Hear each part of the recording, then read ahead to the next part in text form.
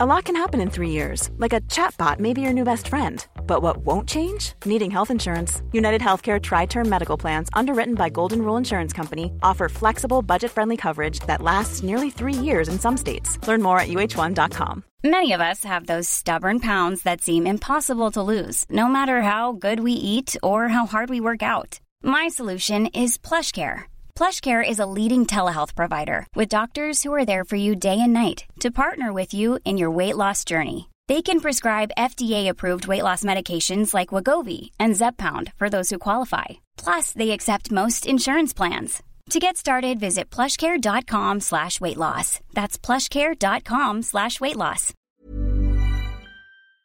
You're listening to Cork Today on replay. Phone and text lines are currently closed.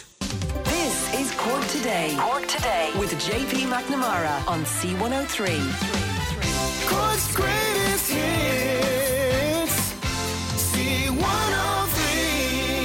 And good morning, our line's open, 1850 333 103. Bernie takes your comments this morning. You can always text or WhatsApp on 0862 103 103, or indeed you can tweet this morning at C103 Cork. And ahead on this morning's show, well, it probably was the secret that everybody knew over the last few days, but announced officially this morning that Westlife are going to play Páirc Uí Chaoimh for the first time, and that is going to be next year on Friday the 20th of August. It's all part of their Comeback 20 tour. We'll hear more from Westlife and indeed from our reporter in Páirc Uí Chaoimh, Fiona Corcoran, shortly. But if you want tickets to the gig, they go on sale on this coming Friday. That's to come shortly on the show. Also on this morning's programme, it's an agreement that has been reached on the long-going dispute regarding beef in this country and beef prices, and it's been reached between farming organisations and Meat Industry Ireland and the reform basically of the Irish beef sector.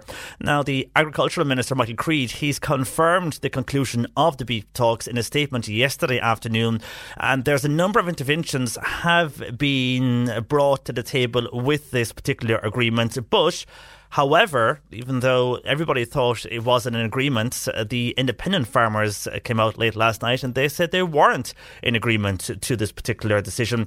And this morning we're told that farmers continue to protest at the ABP plant on the Macroom Road in Bandon. One of the first areas, one of the first factories to start the protest in Cork was at the plant in Bandon, and they continue to protest this morning. And of course, these agreements, they won't come into fruition until all the actual sides that are protesting leave the gates of the factories. But if they continue to protest, well, then what will happen is you'll have a situation whereby the talks won't, what they agreed in the talks won't be brought forward, and things will remain as they are. But it seems that not everybody's happy, and that's why they continue to protest. They are not happy at the big issue, which is to do with price, which many independent farmers say was not discussed yesterday. Now, a beef market task force will also be set up, so we'll have to wait and see what happens today with regards to all of this. Anyhow, your calls and comments are welcome. Also, we will hear from those involved in the beef movement plan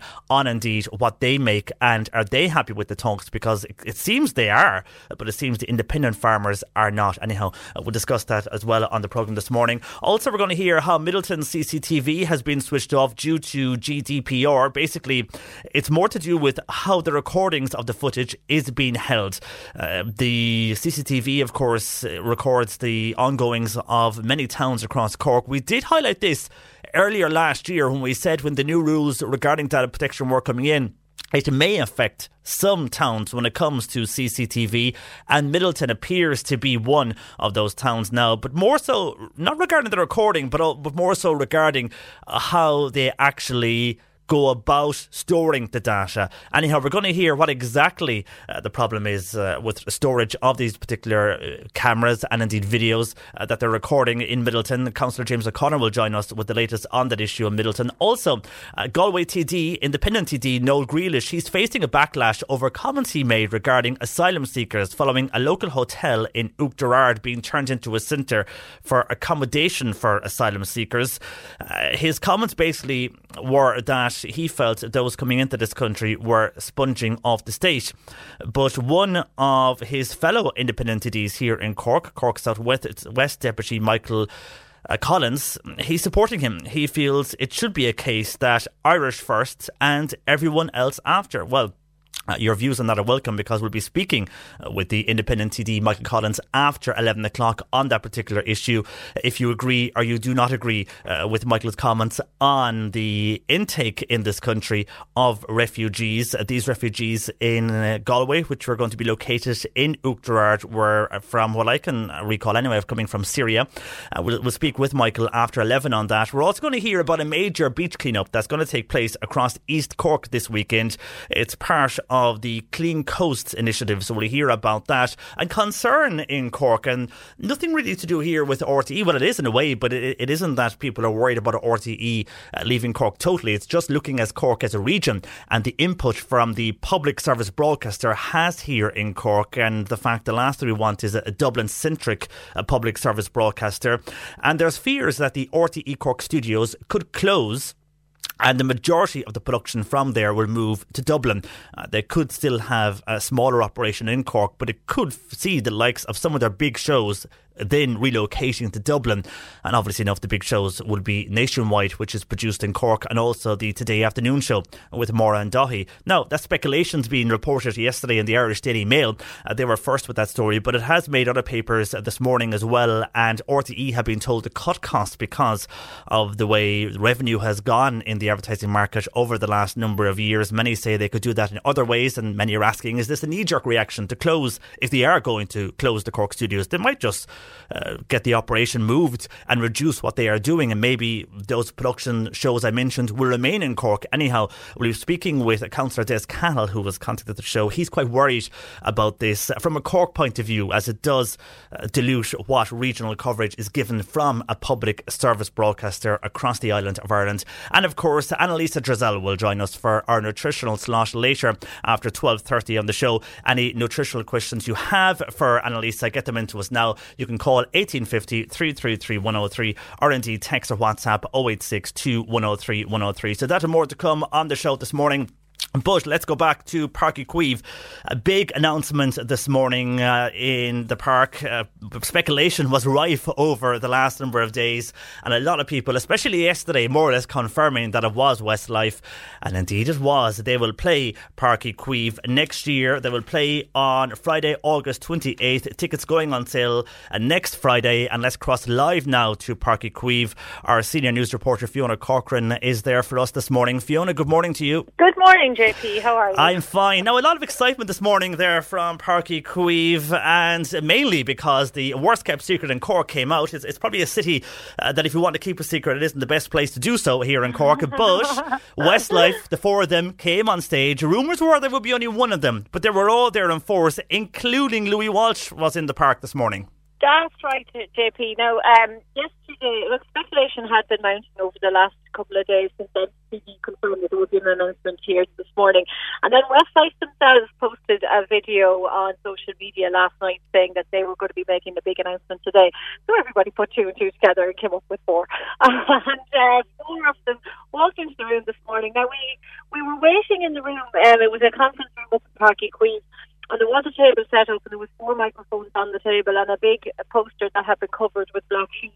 So I think when we saw the four microphones and we had seen the video last night, I think everyone kind of knew it was going to be Westlife. And then at around 20 to 9, MCD announced the four, Nicky, Shane, Cian and Mark, and they came into the room and they held a press conference, which they confirmed that they would be playing Páirc Uí Chaoimh on August 28th next, and tickets will go on sale on Friday. Now, where I asked would there be a second date, and they said that they'll have to wait and see, I suppose, what way the ticket sales go. But, you know, Páirc Uí Chaoimh would be, 40,000 people, and I would imagine that they will sell out very quickly and that there will be a second date. I'd be very surprised if there wasn't going to be a second date announced. And can they go ahead with a second date, Fiona, with the licensing there for the residents in that area of Blackrock?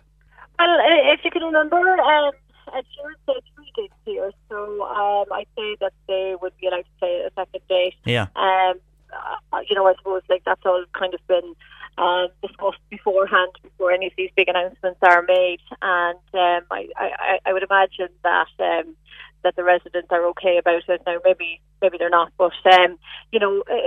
thinking back to like when Ed Sheeran was here for those 3 concerts, and indeed Rod Stewart last year, and the amount of business that it brought to Cork over those couple of days, and the amount of people that came here, and there was a great atmosphere in the city. So, I was talking there to Aaron Mansworth from the Trigon Hotel Groups, and he was saying that it's a great announcement for Cork. It's going to bring great business to Cork, and if anybody is travelling to Cork for this gig, if they want to maybe get online and start booking their hotel rooms ASAP, because I would imagine that they will sell out fairly quickly. Yeah, a great boost for the city, because even I heard Westlife, and we'll be hearing from them later in the show, but at the press conference I could hear the stream from here that we were feeding, and they seemed very excited to be coming to Cork and playing in Cork. And even members of the media from Dublin were saying to us that Cork is an up and coming city, and there's a lot of excitement across the country for concerts in Cork. Whatever vibe there is here in Cork, a lot of artists want to come here. Yeah, Westlife played at Live Marquee a couple of years ago, and they'll be coming back now to Parky Queef. This will be the first time in Parky Queef, and it'll actually interesting, JP. It'll be the first time an Irish act will have headlined at Parky Queef in 27 years. The last band was U2. So Westlife said that they're really excited about coming here. Nicky Byrne, the only Dublin member of Westlife, the other ones being Sligo, he said that they were delighted to be able to take the gig out of Dublin and bring it to another part of the country.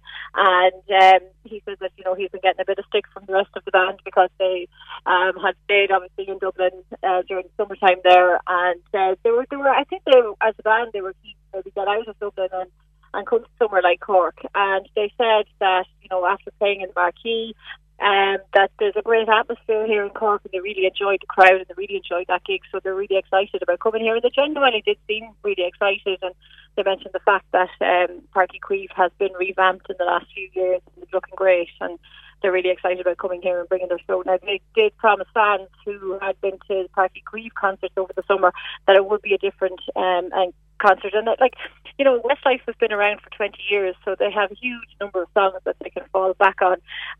So I suppose from this concert there'll be some new songs, but they'll still play all of the old favourites. And they were asked, what's their favourite songs to sing, and they said that they just really enjoy all of their songs. And a lot of when it broke last night that it was possibly Westlife, there was a lot of divided opinion, I suppose, on social media. A lot of people were very excited to hear that Westlife were coming here.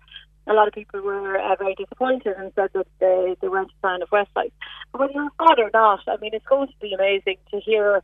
Like everybody knows a Westlife song, and when you have 40,000 people here singing the song, it's going to be really atmospheric and a huge investment as well, Fiona, for Cork. I mean, there's going to be so many people coming here from all over the country and beyond. It's going to be a huge investment for the city and county. Do we know who the support acts are going to be for the gig? No, they were asked that, and MCB confirmed that there will be a really exciting support act that they will be announcing on Wednesday. So stay tuned for that. So we'll be expecting an announcement on the support act later this week.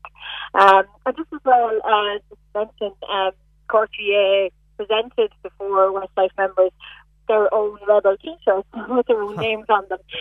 Just to say thank you for coming here to Cork, and the lads are very excited about that.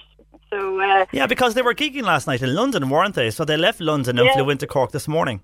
They were playing in Hyde Park last night and they left London. Now I understand that they flew into Cork Airport really late last night, and they stayed somewhere in Cork, I don't know where, but they're here with their families, and so they were, understandably a bit tired, I would say, but they're used to that kind of lifestyle. Yeah, they're used to flying around the various parts of the world performing, so nothing new for them. And if you want tickets, they go on sale this Friday. And the gig, Fiona, even though there's great excitement, you'll have to wait nearly another year anyhow. It's at the end of August next year, Friday, August 28th. Yeah, that's it, yeah. And I think we'll see the same mayhem as we saw for Rod Stewart and indeed for Ed Sheeran. You'll see the boats on the River Lee. You'll see the big atmosphere, I'm sure, on Lapskey, and the city will gear up for this next year to again put on an impressive performance, not only in the park, but across the whole city and county, which we have done so well for Rod Stewart and indeed for Ed Sheeran. Yeah, that's right. And I mean, the businesses here in Cork really came out in force for those two concerts, and all the pubs around the city in particular had various different things going on, and the weather was nice, so everybody was out on the street, and I know there was a bit of disappointment and a lot of complaints about getting to and from Party Queeve because of traffic. But this will be the third year now to have this kind of an event here, and I'm sure the Traffic Management Agency will be looking at it all now and trying to make sure that everything runs as smoothly as possible. So, you know, like they would have learned from mistakes made in the past, and hopefully everybody will get here and back without any hassle and any problems. Okay, well, Fiona, great excitement this morning, and I know a lot of people really enjoyed the announcements, and you can see that on social media. We'll have pictures up on the C103 Facebook and indeed Instagram from Páirc Uí Chaoimh this morning. For the moment, enjoy the rest of the excitement there, Fiona. Are you a Westlife fan, by the way? I'm not. Aren't you? No, but I thought you would be now. It's the kind of generational thing for a lot of people. You would have fit into that generation. You know what? I actually really enjoyed their songs, and they seem like really nice fellas. But there wouldn't be, you know, and if they're on the radio or whatever, I'd sing along to the songs, but I wouldn't actually go out and buy an album. And but I'll definitely come to the concert because I think it would be brilliant. And even last night, I was talking to some people, and I just told them I was ridiculously excited about coming here this morning to see Westlife. And you know, we were all hoping that we'd got some photographs taken with the band afterwards, but unfortunately they had to travel out really quickly, and we didn't get a photograph with them, Sophie, and I was very disappointed because I put makeup on this morning, which I don't normally do at 7 o'clock. See, you were all done up, but no picture with Keane or Nicky or any of them as yet. They're still around, so you might grab one before they leave Cork. I'll go on the case now, I'm following them. Okay. Well, Fiona, enjoy the rest of the excitement there. You are right, a lot of people were very excited overnight about this announcement, but it is good and it shows investment in Cork. For the moment, Fiona from Páirc Uí Chaoimh, thanks for joining us this morning. Our own senior news reporter Fiona Corcoran live from Páirc Uí Chaoimh. And confirming Westlife will play the park on next August 28th with tickets going on sale this coming Friday. We'll find out who supports them later this week. 1850 333 103 lines open. On the way, we'll be discussing the agreement reached between the farm organisations and indeed Meat Industry Ireland on the reform of the Irish beef sector. We'll discuss that next, but not everybody's happy. But before we discuss that, we have to play them. Westlife.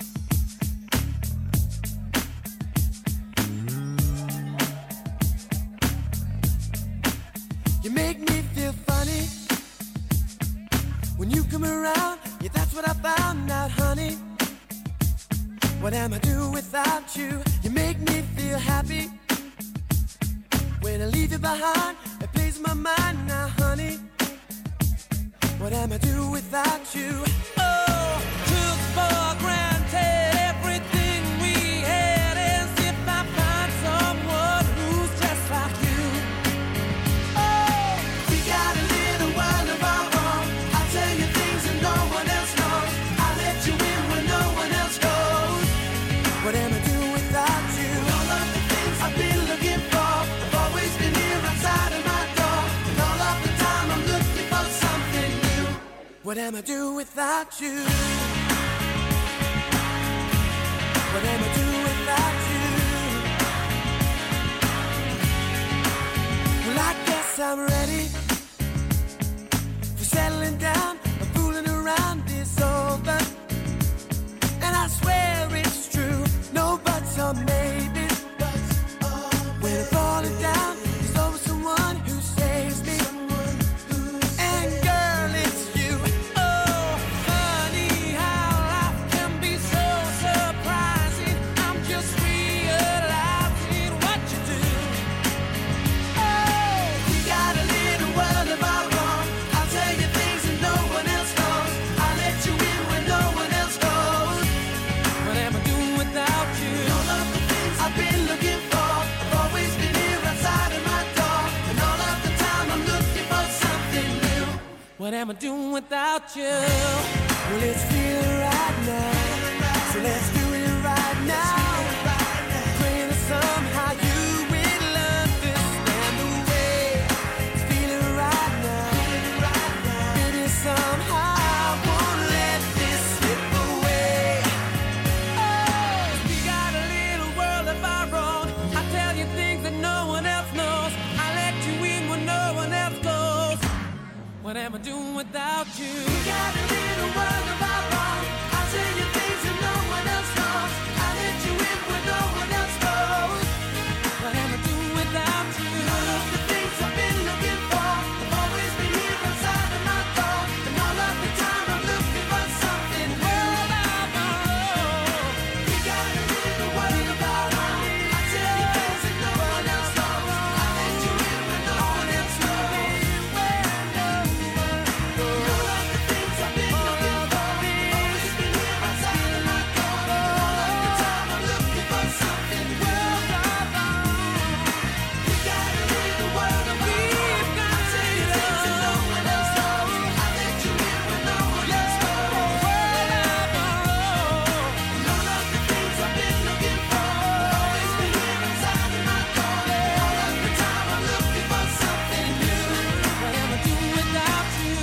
Westlife, of course, playing Páirc Uí Chaoimh, and they'll do that next August. And the big announcement made this morning there, as you heard from Fiona, that's one of their big hits, World of Our Own, at C103. Our lines are open, 1850 333 103. You can text or WhatsApp 0862 103 103. A lot of emails, a lot of comments into the programme across the weekend. We'll get to those shortly. But first, I want to go back to a story we've been covering over the last number of weeks. And this is to do with the beef protests that have been happening across the country, here in Cork, of course, at Watergrass Hill, in Charleville and in Bandon.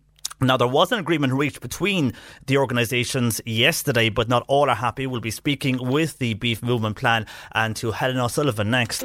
Cork Today on C103. Call Patricia with your comment. 1850 333 103. Agreements reached between the Meat Industry Ireland representatives and farm organisations in the beef dispute were reached yesterday.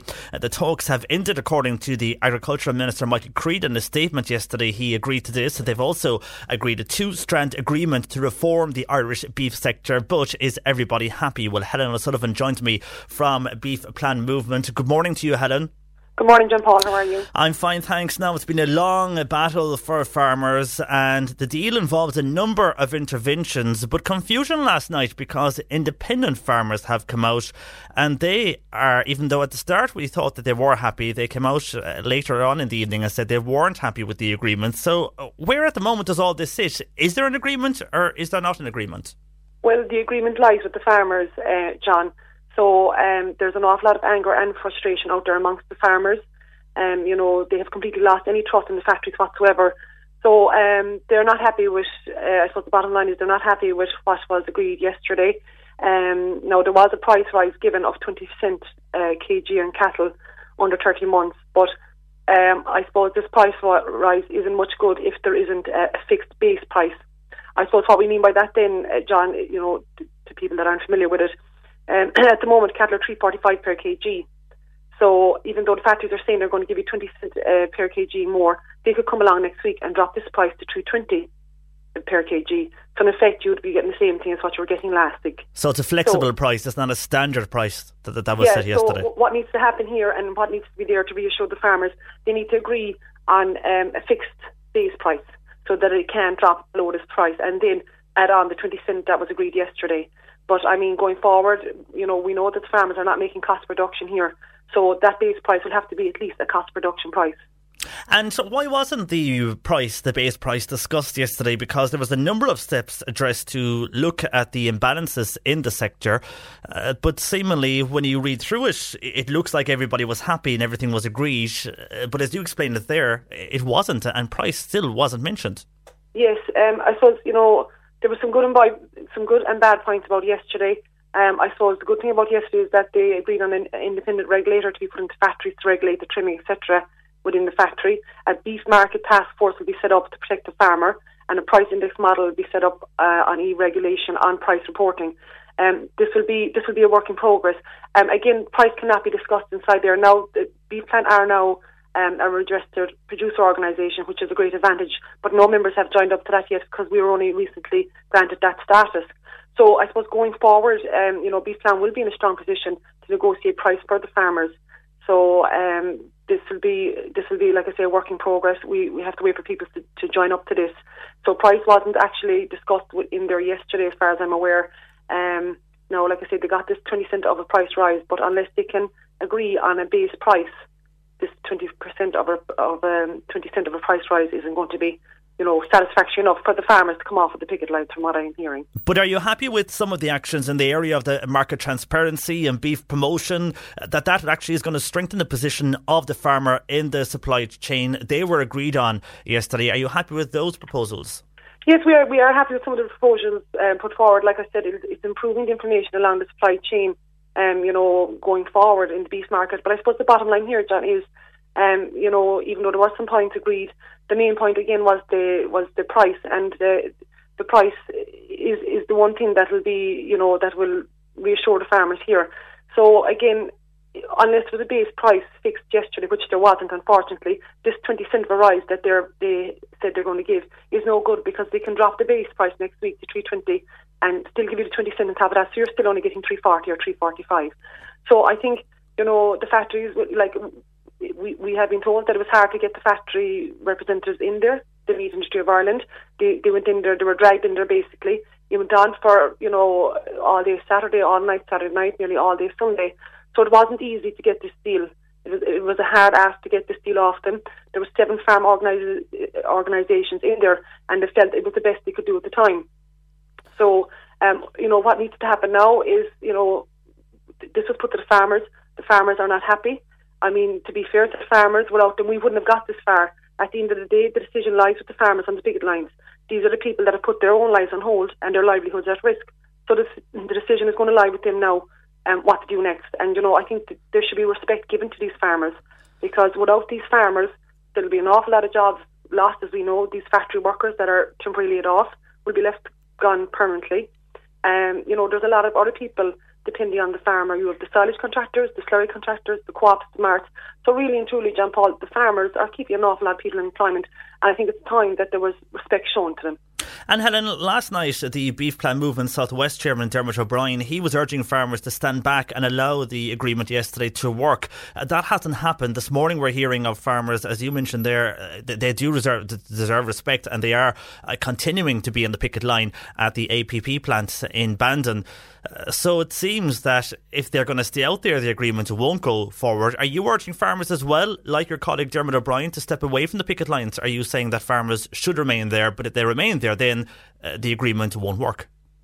Well, John, that I cannot make that decision for these farmers. It is up to these farmers. Like I said, these are the ones that has got us this far. Without them, we wouldn't be here negotiating this. So they're not going to throw this all away. I mean, they're not happy with the demands that we came back with. So I completely understand where they're coming from. Again, it's like I say, the bottom line, the decision is with the farmer.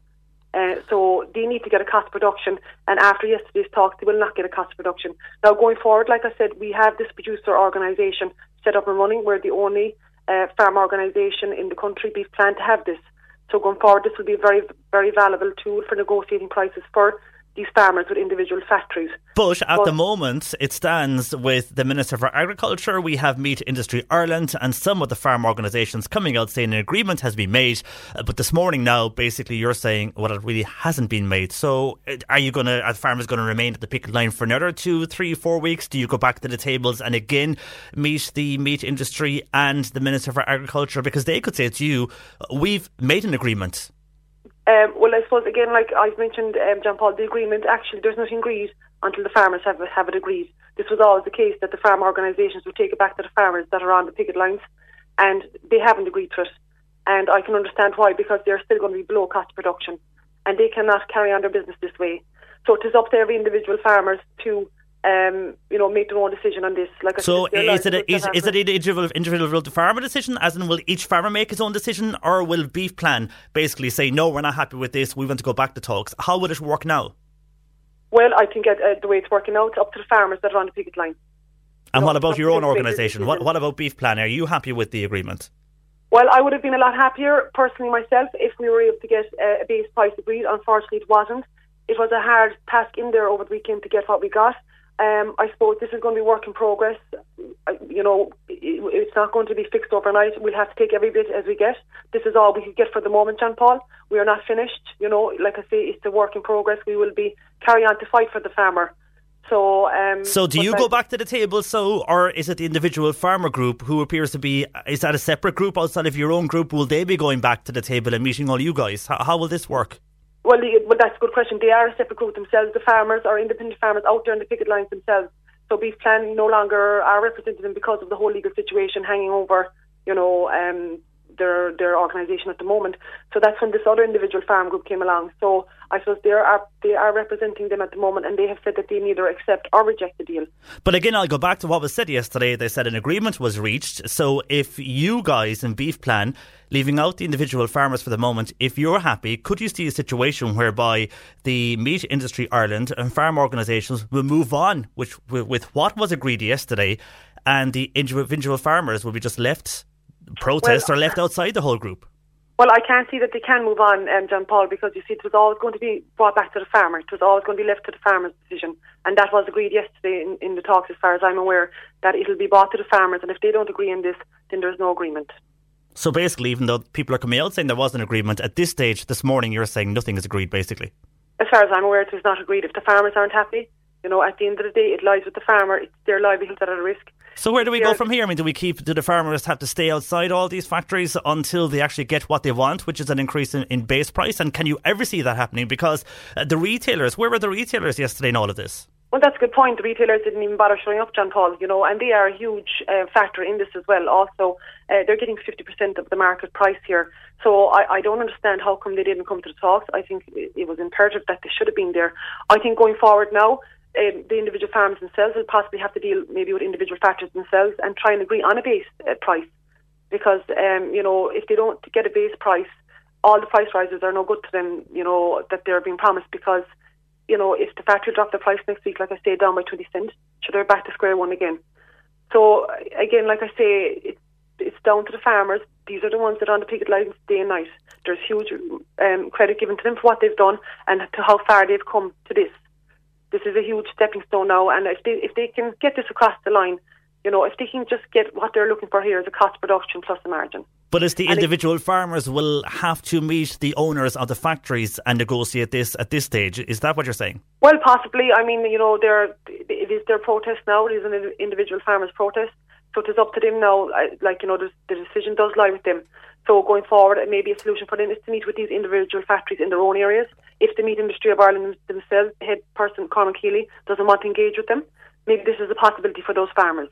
Because the way it is at the moment, John Paul, they cannot accept this deal that is given to them. They're very angry and frustrated. They're worn out. They're tired. They want to get on with their own life. They can't do that. They're there by choice. Because if they don't get a deal this time that will suit the farmers this time, John Paul, these farmers are going out of business for good. They have no choice. But how long more can they keep doing this, Helen? I mean, how long more can farmers stay away from their farms and stay outside these factories protesting? Everybody thought that from yesterday's agreement initially that everything was more or less going to be sorted until we found out about the whole base price. And then we heard last night that the individual farmers were unhappy. So we're back again to where we were a few weeks ago. So nothing has really changed for them. But how long more can they go on? I mean, it's gone on enough. It's nearly a month at this stage, if not longer. How long more can farmers keep going on? I mean, a lot of text people coming in here who are angry at the beef plan and say the beef plan no longer represents the farmers. A text from Anne who sums up a lot of text coming in saying that the beef plan had two meetings and they failed. The IFA are basically in bed with the factories, Anne says, so why should they then represent any farmer? I hear the British farmers have the same problem, so I think we should all stick together. So can you see any outcome with this, or will the protests go on for a number of months to come? Well, I suppose there, John Paul, how long is a piece of string? It's hard to know. We went in there, beef plan went in there with the 6 other farm organisations. It's not just us that have gone in and kind of, not bought back what the farmers wanted. But we've done our best. I suppose we were initially the ones to start off the whole protesting that, that got this kind of started. And unfortunately, due to legal reasons, then our hands are tied. So, they were put under a lot of pressure inside in the talks over the weekend. They felt at the time that's all that they could get. The meat industry, it was a big deal to get them into the room. They weren't going to give in easily, as you can see. But I think going forward, the fact that we are now a registered producer organisation, that will help the farmers in a big way, because we can then negotiate prices for them at individual factories. So that's a huge plus. The IFA had been offered this 3 years ago and they turned it down. So, now we've got the status and we will be able to help them going forward. It's very hard. The factories, this problem has been going on an awful long time, John Paul. So we're not going to be able to get a result, above these other organisations that have been there for a number of years. They can't just come around and click their fingers and say, okay, beef plan, we'll give you this, and this. That's not going to happen, unfortunately. But like I said, it's a work in progress. And we're going to try the best we can to keep on going and trying to get a fair deal for the farmers. So you will meet again with the Meat Industry Ireland, and you will meet with the Agricultural Minister and try and get a better base price. That's what you were saying. But for the meantime, the individual farmers, it's up to them in the meantime to meet with the factories they are protesting outside and see if they can arrange something themselves. Is that where we basically are? Possibly that could be a solution. This is, like I said, there were 7 farm organisations went in over the weekend. The farmers are not happy with the outcome of that. So now I suppose they'll just have to try and possibly broker a deal themselves on the picket line. It might be a solution maybe, and try and get a base price, and we can work on from there. But you yourselves in the beef plan, you will work also on increasing the base price? Oh, absolutely. We will definitely, we will help the best way that we can. Because out of everything yesterday, that seems to be the big problem, is the base price. I know there's problems as well with the grading, but the base price seemed to be the biggest issue from what we're hearing anyhow from the agreement yesterday. Yes, once we can get a base price that will cover the cost of production, John Paul, then that will finally then that will put farmers' minds to ease, because they cannot just carry on working the way they are. It's just any business in town, a shop or whatever, they could not sustain that. They would close their doors straight away. So it has now come to the farmers. They've gone on for years not making money. This has gone on for a long time, John Paul. So it is, this is the final nail in the coffin now, with the cost of production gone way down. The cost of production has soared, and what they're getting from factories has gone way down to $3.45. It's way below cost. Do you know what I mean? It's costing around $5.38 to produce a kg of meat for the farmers. So they just can't sustain this, So they've come to this point now where there's no going back, because they have nothing more to lose. Yeah, so they will keep going with what they're doing so at the moment. Yeah. And they'll have to, because if they can't get this now, it has never come to this before, and if they can't get it now, they may never get it. So it continues. Now or never. It continues. So basically, for the moment, Helen, thanks for joining us this morning there. We know there's protests going on in Bandon this morning still, and I'm sure they will continue in the other sites we've covered in Cork over the last while, in Charnival and in Watergrass Hill. Your views are welcome on that. Thanks to Helen O'Sullivan joining us from the Beef Plan Movement. Your views are welcome. 1850 333 103. Text or WhatsApp 0862 103 103. An agreement was reached, but an overall agreement wasn't reached when farmers still are looking for an increase in base price, which is the big thing they're looking for, and that wasn't agreed yesterday overall. Again, the Beef Plan might be able to do something with that in the future, as they can now talk price. Anyhow, your views are welcome. A lot of comments coming in on that. We'll get to those. But next we're going to hear why the CCTV in Middleton has been switched off. You're listening to Cork Today on replay. Phone and text lines are currently closed. Cork Today on C103. Text or WhatsApp Patricia with your comment. 0862 103 103. The East Cork Journal is reporting that the town of Middleton has been forced to switch off its new CCTV cameras over a dispute as to who controlled the data feed. Local Fianna Fáil councillor James O'Connor joins me on this. Good morning to you, James. Good morning, and good morning to your listeners. Now, we did raise this issue last year on the show, and this was over the new EU data protection laws, and people were worried that this would interfere with CCTV. And a lot of these questions were asked, and nothing really became of it until now. I'm not too sure if other towns have been affected by this, but what's the problem here? Is it the filming, the actual filming of people on the streets, or is it who controls the storage of the actual footage? So it's a very, very complex legal matter, because basically, firstly, there's been a small bit of misinformation in what was printed, that the cameras have not been switched off as such. But the issue is that the footage that the cameras are showing cannot actually be recorded and used. So if they spot something, there's a crime that's after taking place, whether it is on Middleton Main Street or any other locations where the cameras are located, that footage cannot then be used because it's not recorded, and that is because of GDPR and for data privacy. So with the GDPR legislation that was brought in, there's many different articles throughout that legislation. Article 6 in particular, like about the necessity and the proportionality of CCTV systems. It's just created extra difficulties for the new schemes that have been rolled out. And with the storage of the footage, is this because people might feel that they've been impacted in some way legally because of the fact that their image or them on screen has been stored somewhere, and that really breaches their own data? Isn't that what really is the legality here on this? Yes, so that is it. And even for the schemes to be rolled out, to the CCTV schemes that were first introduced under Pobble, and Pobble is the organisation that works to support communities and local agencies and things like social inclusion and development. These schemes were rolled out. There's been over €1 million of funding was provided under the Confidence Supply Agreement with Fianna Fáil and Fine Gael to see these schemes being rolled out. But nobody foresaw this issue happening, that that's the big issue, is the fact that they cannot be recorded, and B, then is the data protection impact of it. So if you're walking down the street and you're recorded by these cameras, your data is impacted. Like, your data is impacted as a result of that. So you have two things. You have a data controller. So for people who wouldn't be familiar with the terminology here, the data controller would be the individual that actually captures the images and actually stores them, and that's the big issue here. Like, we've an argument going on between councils throughout the country and the Gardaí Síochána as to who the data controller should be. Look, in my opinion, it should be to the Gardaí. They have the resources, the legal aid to back up the schemes. They should be the ones in charge of all of these schemes, because the actual systems themselves are located in the Garda stations. Yeah, and you would think the Gardaí are there to control the law and monitor things, so you think they would be the obvious choice to protect the data of those on the streets and those who are infringed by this. Do we know if other towns have been affected by this here in Cork, or is Middleton the first example?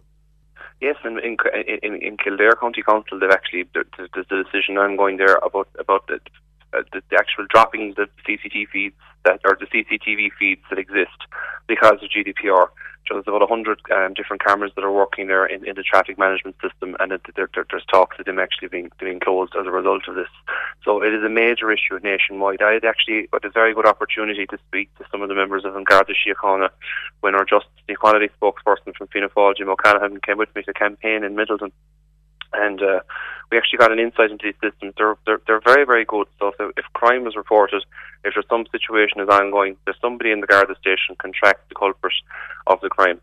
Yeah, so they are preventing crime. They have been proven to prevent crime over the past, so they're doing what they should do. But where do we go now from here if the Gardaí are just looking at them live and not the recording? So if I see something in Middleton that happened at 3 a.m. on a Friday night, they can go back and check that. They can't do that now. So what steps are being taken now to make sure that they can have those recordings operating at the Garda station in Middleton?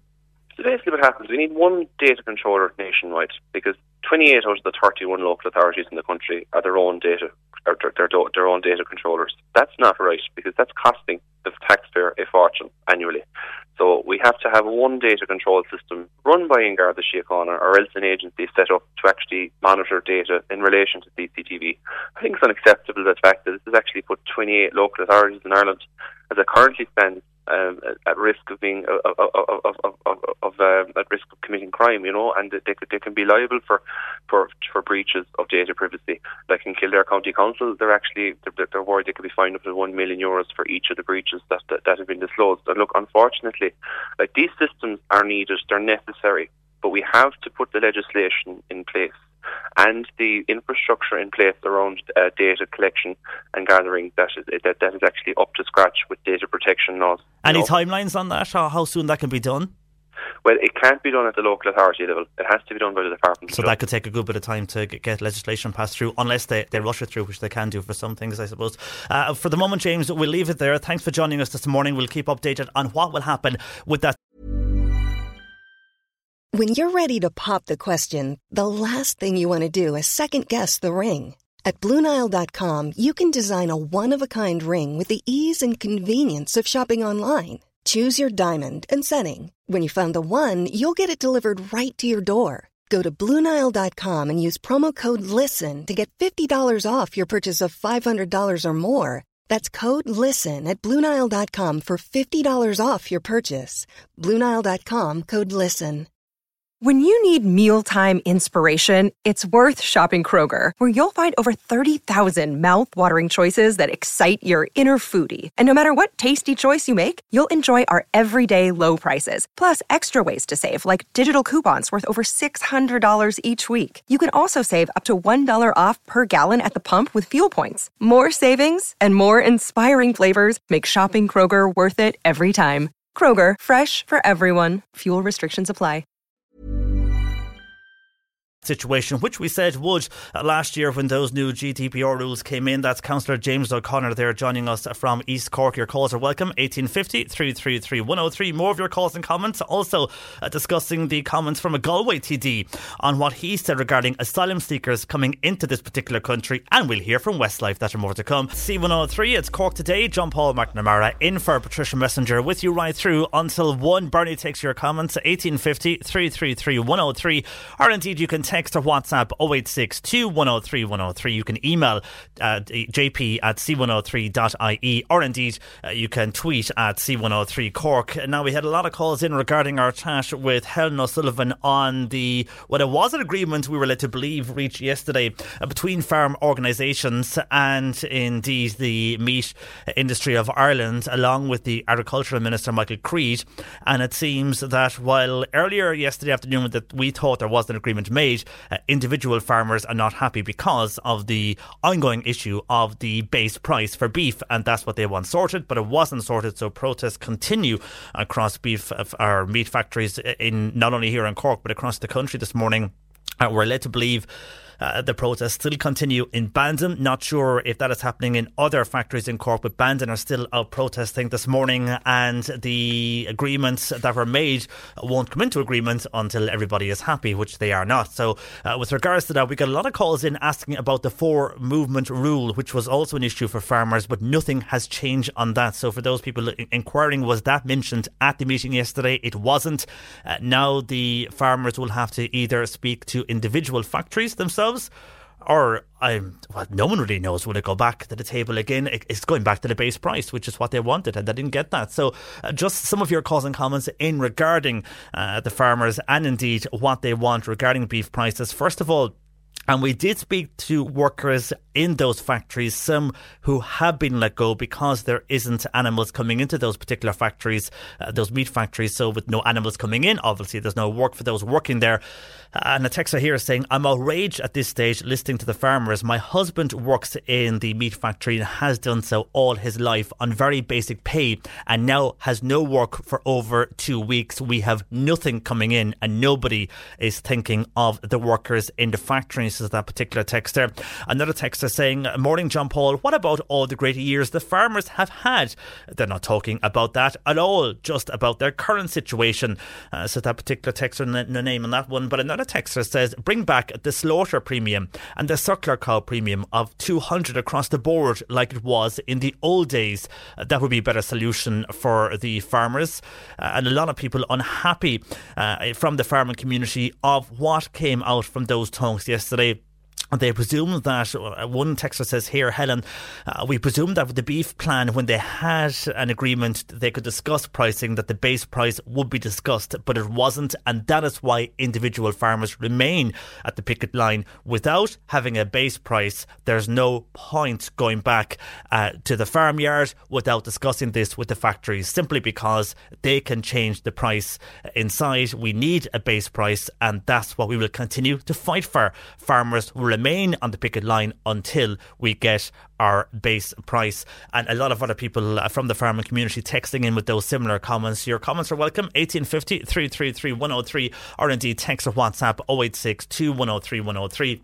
And when it comes to CCTV, and this is reacting to a story from Middleton whereby the CCTV has been shut off in Middleton. Well, not shut off, it's still filming, but the footage isn't being recorded because of data protection. Something we did say last year would happen when the GDPR came in. And basically what's happening is the Gardaí have access to the footage. They can see it live, so they can see things happening as they are live happening on the street. But if I go in and say something was broken or something was smashed in or my car was damaged at 3 a.m. on a Friday or Saturday morning, they now can't go back and check that because they're not recording, all because of data protection. So that is going to hinder crime in not only Middleton but also other areas of Ireland where this has happened. You heard Councillor James O'Connor mention Kildare, where they're having problems. This is with traffic cameras, and whether people like the CCTV cameras or not, they are used they are only used to prevent crime in an area and to check back on crime. They have solved crime in the past. Now they cannot record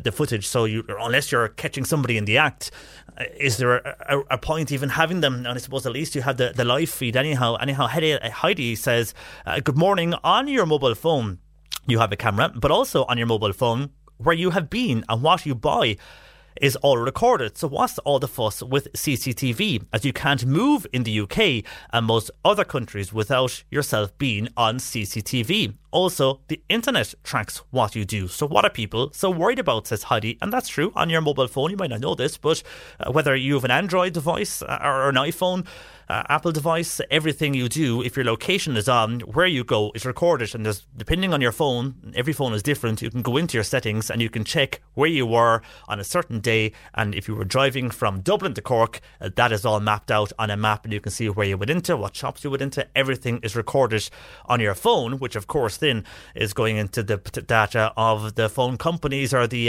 phone providers anyhow, or the likes of Google and Apple and all of those. So Heidi is saying, if people are so worried about CCTV, look at your own mobile phone.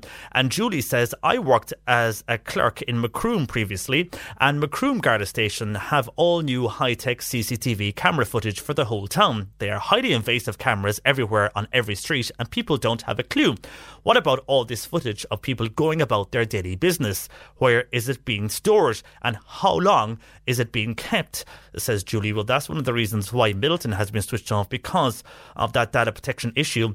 And a texter here is saying that what James was saying about the footage being stored in Garda stations, this texter is saying that it's wrong that the images are being recorded on council premises and controlled by the Road Safety Authority.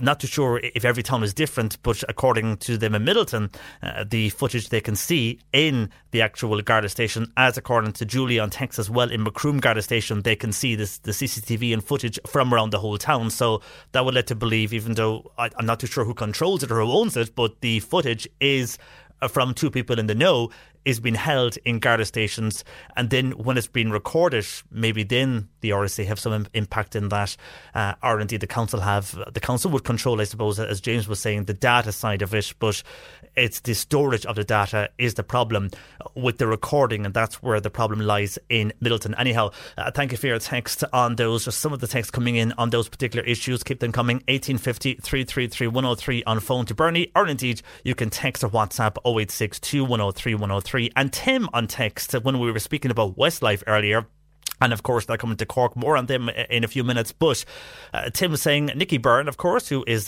Bertie, the former Taoiseach of this country, Bertie Ahern's son-in-law, he played as a goalkeeper with Cove Ramblers. Now I knew Nicky was involved in soccer, but I wasn't too sure of the Cove Ramblers connection. Anyhow, like a dissident farmer, as Tim says, I am opposed to the concert in Páirc Uí Chaoimh, as I am to suggestions of a rugby match in the pitch after just being restored, says Tim, his view on concerts in Páirc Uí Chaoimh. Well, a lot of people are in favour of concerts coming to Páirc Uí Chaoimh. They feel they're a huge boost for the Cork community, not only Cork City but right across the county as well.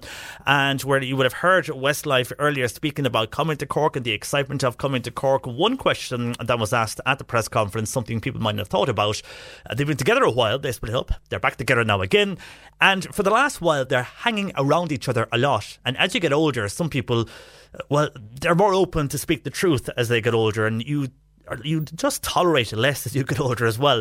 And it was asked now, as the lads are much older, they're all in their 40s now, how are they today getting on with each other as they're touring around the various countries along with their families? How are they interacting with each other? And this was the lads' response this morning to our reporter at Páirc Uí Chaoimh. Do you know what? Honestly, we're getting on the best we've ever got on as a band. I really mean that. You know, we're all this week we were in London doing lots of international promo for our album and stuff, and obviously announcing Wembley as well, Wembley Stadium.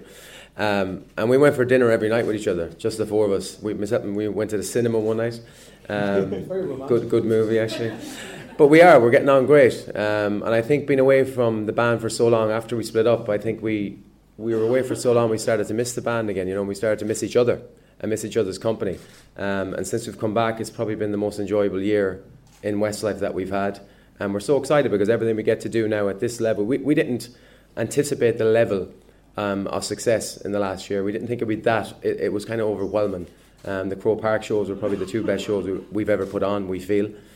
So now we want to up that again. And Páirc Uí Chaoimh is the next, as Mark said, the bespoke show. There we are. That is the reaction. Westlife, they do get together still, and they do they do get on, despite them being older, and despite them, when you get a bit older, seemingly you get less tolerant, but they all get on anyhow. They'll say that anyhow.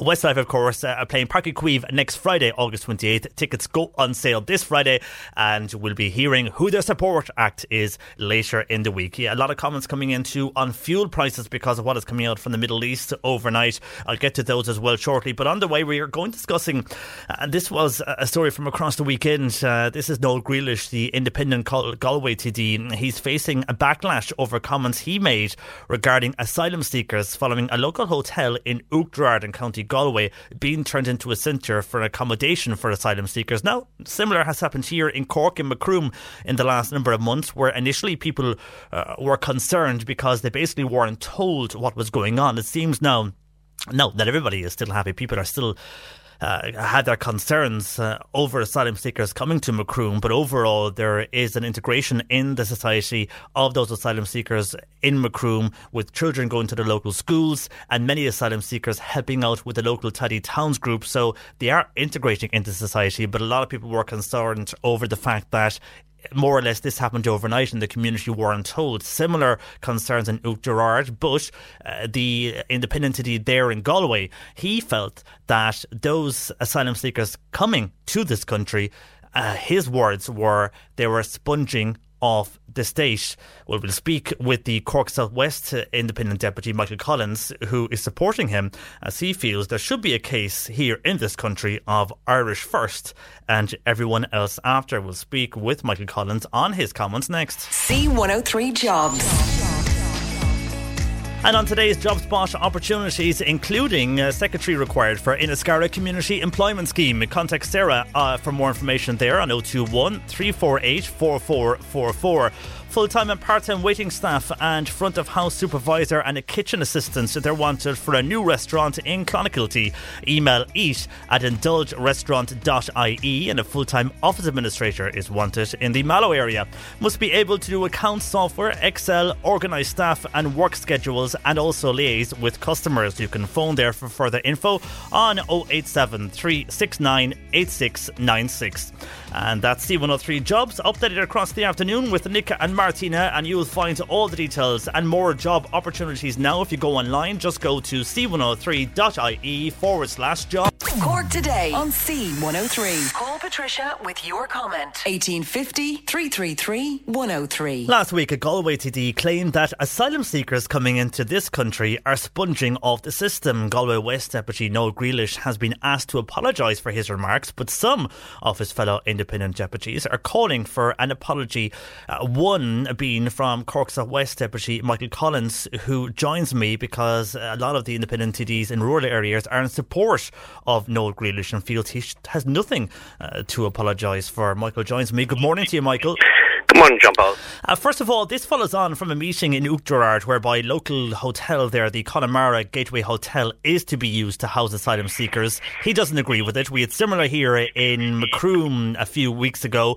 This was to do with the Riverside Park Hotel in Macroom. Now those asylum seekers there have integrated into the society in Macroom, children going to the local schools, and we have those in the hotel now who are helping out with local voluntary organisations like the Tidy Towns. So I'm sure people still have concerns in Macroom, but overall there seems to be integration there in a good way in Macroom.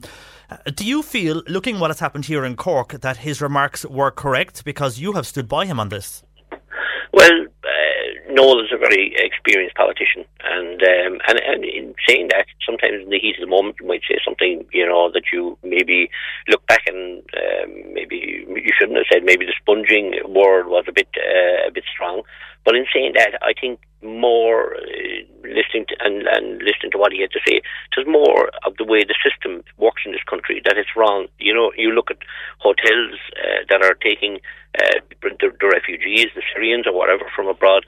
They're signing contracts with these hotel owners. The state are, the community, the local community are not aware of these contracts being signed, and then it is communicated out to the people when all this is done, that there could be 50, 60 people coming into a community that may not have the services that are needed to provide for these people. And I think that's where Noel, and of course it honed in on one word, I think that's where Noel was trying to get that message across, that community nuclear wasn't really suitable for an influx of people. And John Paul, during the programme for government, I spoke very strongly about rural resettlement, and this is an ideal situation where rural, if it was ran properly, where maybe one or two families could be brought into a rural community, but not 50 families brought into a community. It's most difficult on the families themselves. It's most difficult on the community that they come to, and it brings lots of problems down the road as time goes on. And would you agree, because on the papers across the weekend you were quoted as to say that while you support him, you would agree with the fact that he should have Irish first and everyone else second. Some would disagree with that. Well, I tell you, John Paul, I suppose I spend a lot of my time in Dublin and obviously in Cork as well. And I meet lots of people homeless in the street, and I spend some time talking to them. Irish people homeless on the streets of Dublin, begging for food, begging for money. And the money is simply that they could stay in the local internet cafe, because they won't be provided a room, they don't have funding for that. And I'm just there saying, how are we talking about bringing, so many thousand people maybe into this country and providing hotel rooms and everything, when we haven't looked after our own people? Why are our own people hungry in the street? I have given money to people above in Dublin continuously, and I have seen them, because in some cases I'm more worried in case it's used for the wrong purposes, the money I gave them, but I've seen them because they've told me they're starving. And they goes into the local chipper. I've watched them, and they buy the food. And we haven't looked after our own people. And here we are looking throughout the world to look after the world first. Look after our own people first, and then when that issue is sorted, let's start looking at people from across the world. You look at issues every week in my clinic. There's people coming to me telling me they're losing their homes, they've lost their homes, they're sleeping in vans, they're sleeping in cars. We haven't looked after our own people. So we're putting a beautiful image throughout the rest of the world that we're going to look after the people of the rest of the world. We haven't looked after our own people here at home, and that has to be a priority going forward in this government. And would you like some rule, Michael, that you would see in other countries? I know when I was in Australia there was a rule, and this would be moving away slightly from migrants or asylum seekers, but it would be for those coming to live in the country, that if you were going, for example, for a job, there had to be a same or similar job or similar position there for an Australian before anybody outside of Australia could get that job. So if I was going, for example, for a radio job in a radio station for a producer in Australia, there had to be no other person from Australia going for that job. It would be Australian first, everybody else second. Would you like that type of rule to be brought into Ireland and give everybody in Ireland a chance? And then if people want to come and live here, well, you're welcome to, once the Irish have their jobs and have their lives sorted first, more or less by what you were saying, but to implement that particular rule. Maybe something on that line, John Paul, but there's also the other situation in Australia and places like that. They have to learn our own culture before they're brought into the country and welcomed into the country, and that's going to be very important going forward, because we're losing our culture here very, very quickly, and people see that time and time again, and we're made take down our religious statues or whatever. We're losing who we are, and we shouldn't be ashamed of who we are. I'm not ashamed of who I am, and I certainly, and I mean, don't anyone tell me that I'm racist, because that's what's going to be thrown out there, because I have a slightly different viewpoint. I don't say that we should lock the doors and not bring in people. I'm just saying we don't bring in the influx or the heavy influx of people into local and rural communities. We have communities where the schools are losing numbers, where the shops being closed, and there has been no proper rural resettlement program. We could be accommodating people from Dublin that are homeless in West Cork. We could be accommodating people from abroad in small numbers, but not in the high influx of numbers going forward. And we remember, John Paul, we have our own history. How many people from my own community immigrated, and they were treated very, very poorly abroad. And we actually are bringing people in here. We're giving them absolutely pittance. They're not allowed work. And I know in some situations they're hungry in direct provisions, and they're not. We're treating them very badly here. And I think people are looking at this. It's a case of bring them in, and once they're in, close the door, move away. We don't have to worry about them anymore. That's not the way it should be. They should be treated humanely if they're brought in here, but not, as I say, brought into communities in high influx. And as I said to you, situation where hotel owners are signing up to contracts with the government, and the local people know nothing about it until it's a done and dusted deal. That's totally wrong. That's where it should be communicated out to people first. Educate the people, make sure that the people come in, learn a little bit of our culture and everybody working and integrating it together going forward. Yeah, I do think you're right regarding direct provision. I think in about 10 or 20 years' time, people will look back and realise how badly we treated those people, allowing them, first of all, to come into this country, and then, more or less, as you said, lock them in hotels. A lot of people feel there's money to be made out of this, though. A lot of business people are looking at this prospect and purchasing hotels because they know it's a money maker, because the government are paying those particular business people. They are, unfortunately, and I'd worry, in an era that where people aren't, maybe the hotels aren't turning over the revenue that they should, that people might find this is an easy way out going forward. But and in rural communities, taking a high influx of people like from Syria or wherever abroad, it's quite worrying going forward, especially the way they're treated when they come in here. But we also, and I said, and I've stood over this, we're bringing all those extra people in on top of a health system that's breaking at the moment. You know the situation where we have people going blind, they can't afford to give them a 15-minute procedure in this country, and now we're talking about adding more people. There's people in horrific pain on waiting lists. The issues here are endless, and I don't think our state has stood up properly here to look after our own people first before we start bringing more people into a system that's creaking at this present time, John Paul. And do you feel, when you mentioned the racism remark there yourself, do you feel people, when you speak like this, people are saying, oh, Michael Collins, you're a racist because you gave me your view? Just a texter here saying, Michael Collins is telling it as it is, look after our own first, we are a small country, while Deirdre is saying, unfortunately, if anybody even suggests what Michael and Noel Grealish have said, they are condemned and they are called racist. However, anybody I speak to privately will say what Michael is saying, but no one will say it publicly. This is the case too for a lot of elected representatives who will tell me that they are in favour of direct provision, but still, once they are interviewed, they will all be in favour. Do you think that is a stance out there, Michael, that people do want to help migrants coming into this country, but it has to be done in the right way, and if anybody speaks out, the racism card is thrown at people?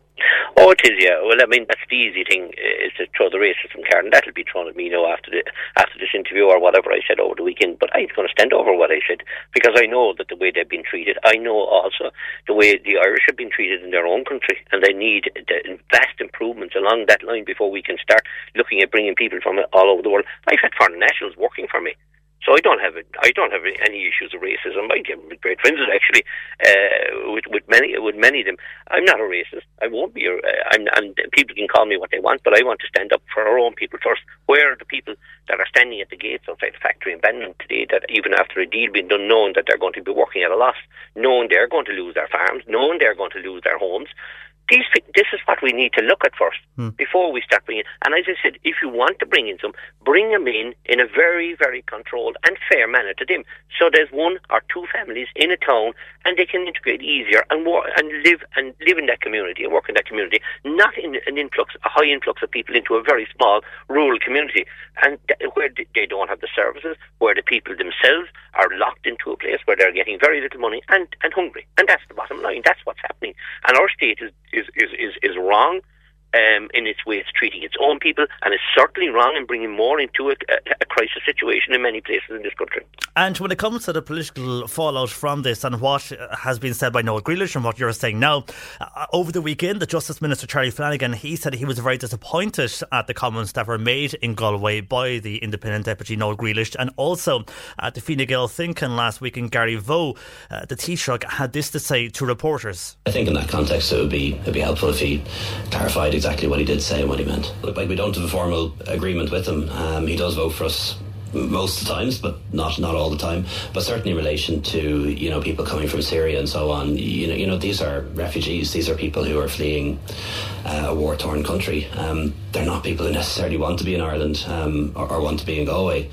They've nowhere else to go. So from a political point of view, Michael, on what he said, do you think he should apologise for the politics side of things and for him being an independent?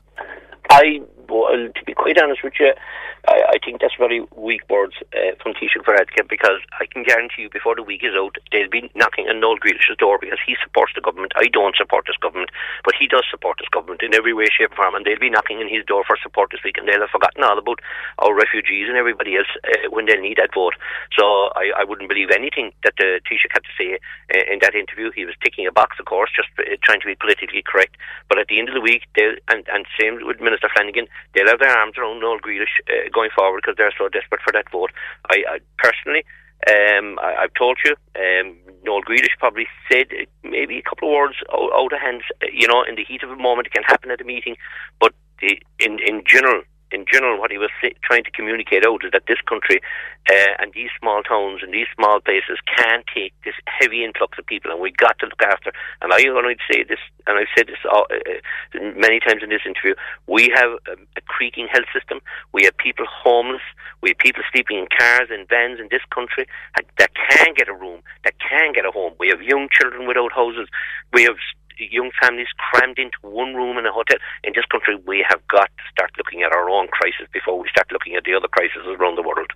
OK, before I let you go, Michael, we spoke briefly in the last hour to Helen O'Sullivan from the Beef Plan Movement on what was agreed yesterday, now no longer agreed, as individual farmers are not happy as the base price for beef has not been decided on. And a question that has come in quite a bit this morning, and one here for you, Michael, from Tim, and it is really putting everything into context on what's happening with this beef movement and how farmers are protesting. Tim's asking, is there a serious move now to put smaller holdings out of business and have everybody or all of them owned by just a few ranchers, as in basically have just big farmers and the small farmers just move aside? Is that what's more is trying to happen now in the farming world?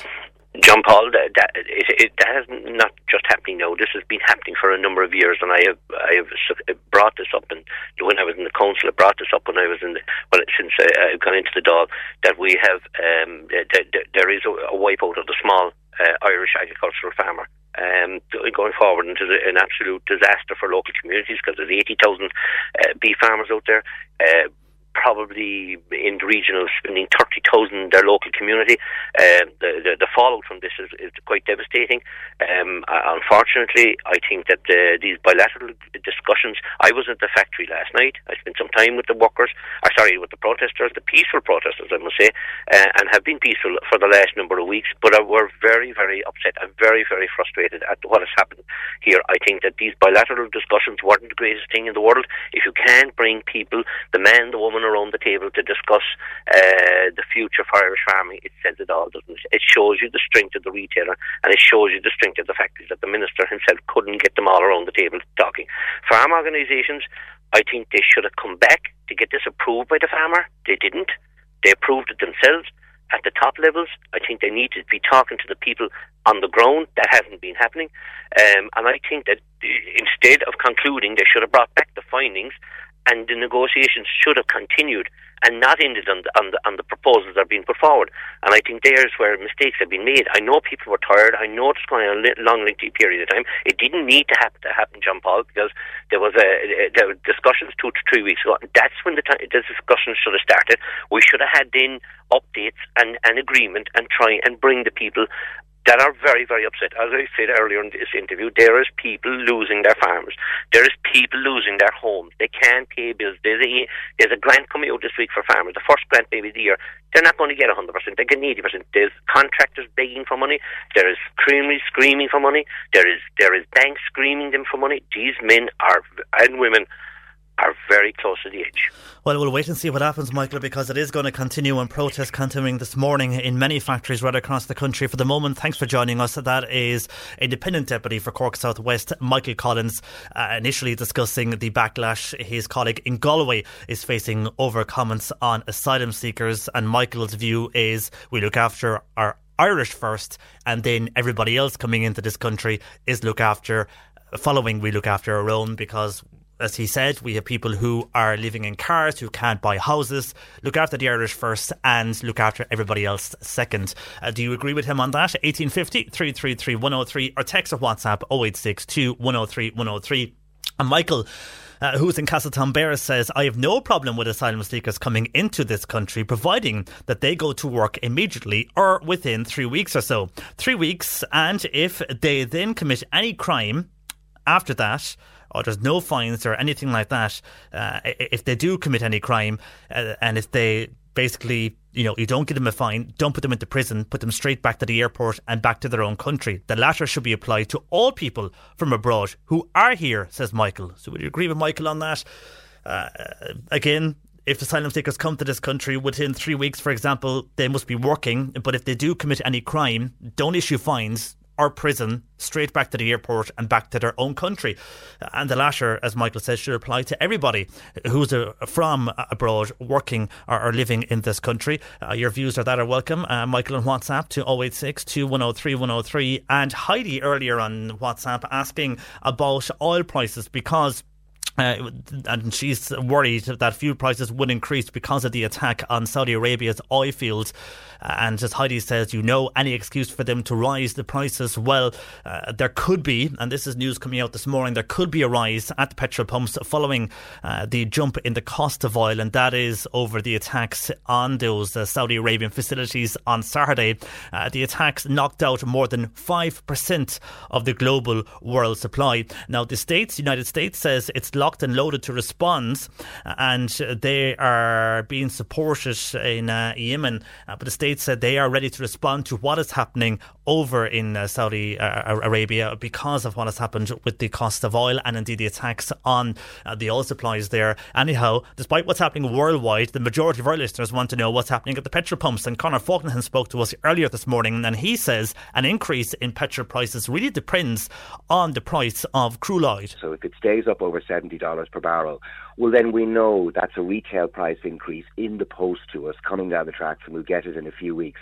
But more commonly, you'll get volatility in the crude oil price, and this may not be sustained. So we kind of have to wait and see. So will the Saudi oil incident affect us at the pumps? At the moment, right now, the answer seems probably yes. And according to a lot of our listeners, the price of petrol has gone up this morning by 3 cents. I'll get to those comments after midday, but their views on that, Conor Faulkner saying that, unfortunately, we will see, so far going on what we're hearing from Saudi Arabia, the price of petrol and diesel will increase at the pumps. Your views welcome, 1850 333 103. On the way next, we're going to hear about a big and a major beach clean-up across East Cork. You're listening to Cork Today on replay. Phone and text lines are currently closed. Cork Today on C103. Text or WhatsApp Patricia with your comment. 0862 103 103. And the annual call to action on our coast takes place this weekend, especially in East Cork as part of the Clean Coast programme. Worldwide, over 1 million volunteers take part in this. And I'm joined by Sinead from Clean Coast, who looks after and is discussing this morning with us. Sinead McCoy, good morning to you. Good morning, thanks for having me on. And first of all, despite all the warnings and reports of dumping, still we see people who do this every day along our coastline.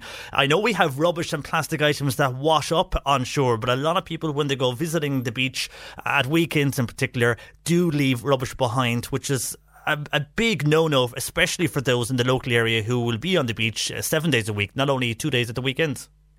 Yeah, exactly. We have a huge community spirit along the coastline of people going out and doing these beach cleans with us throughout the year, not just this weekend.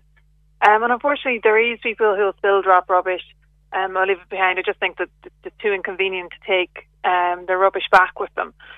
So we do the message behind all of these beach cleans and all these call to actions is all, as always, please remember to take all your rubbish with you, all your items with you when you leave the beach.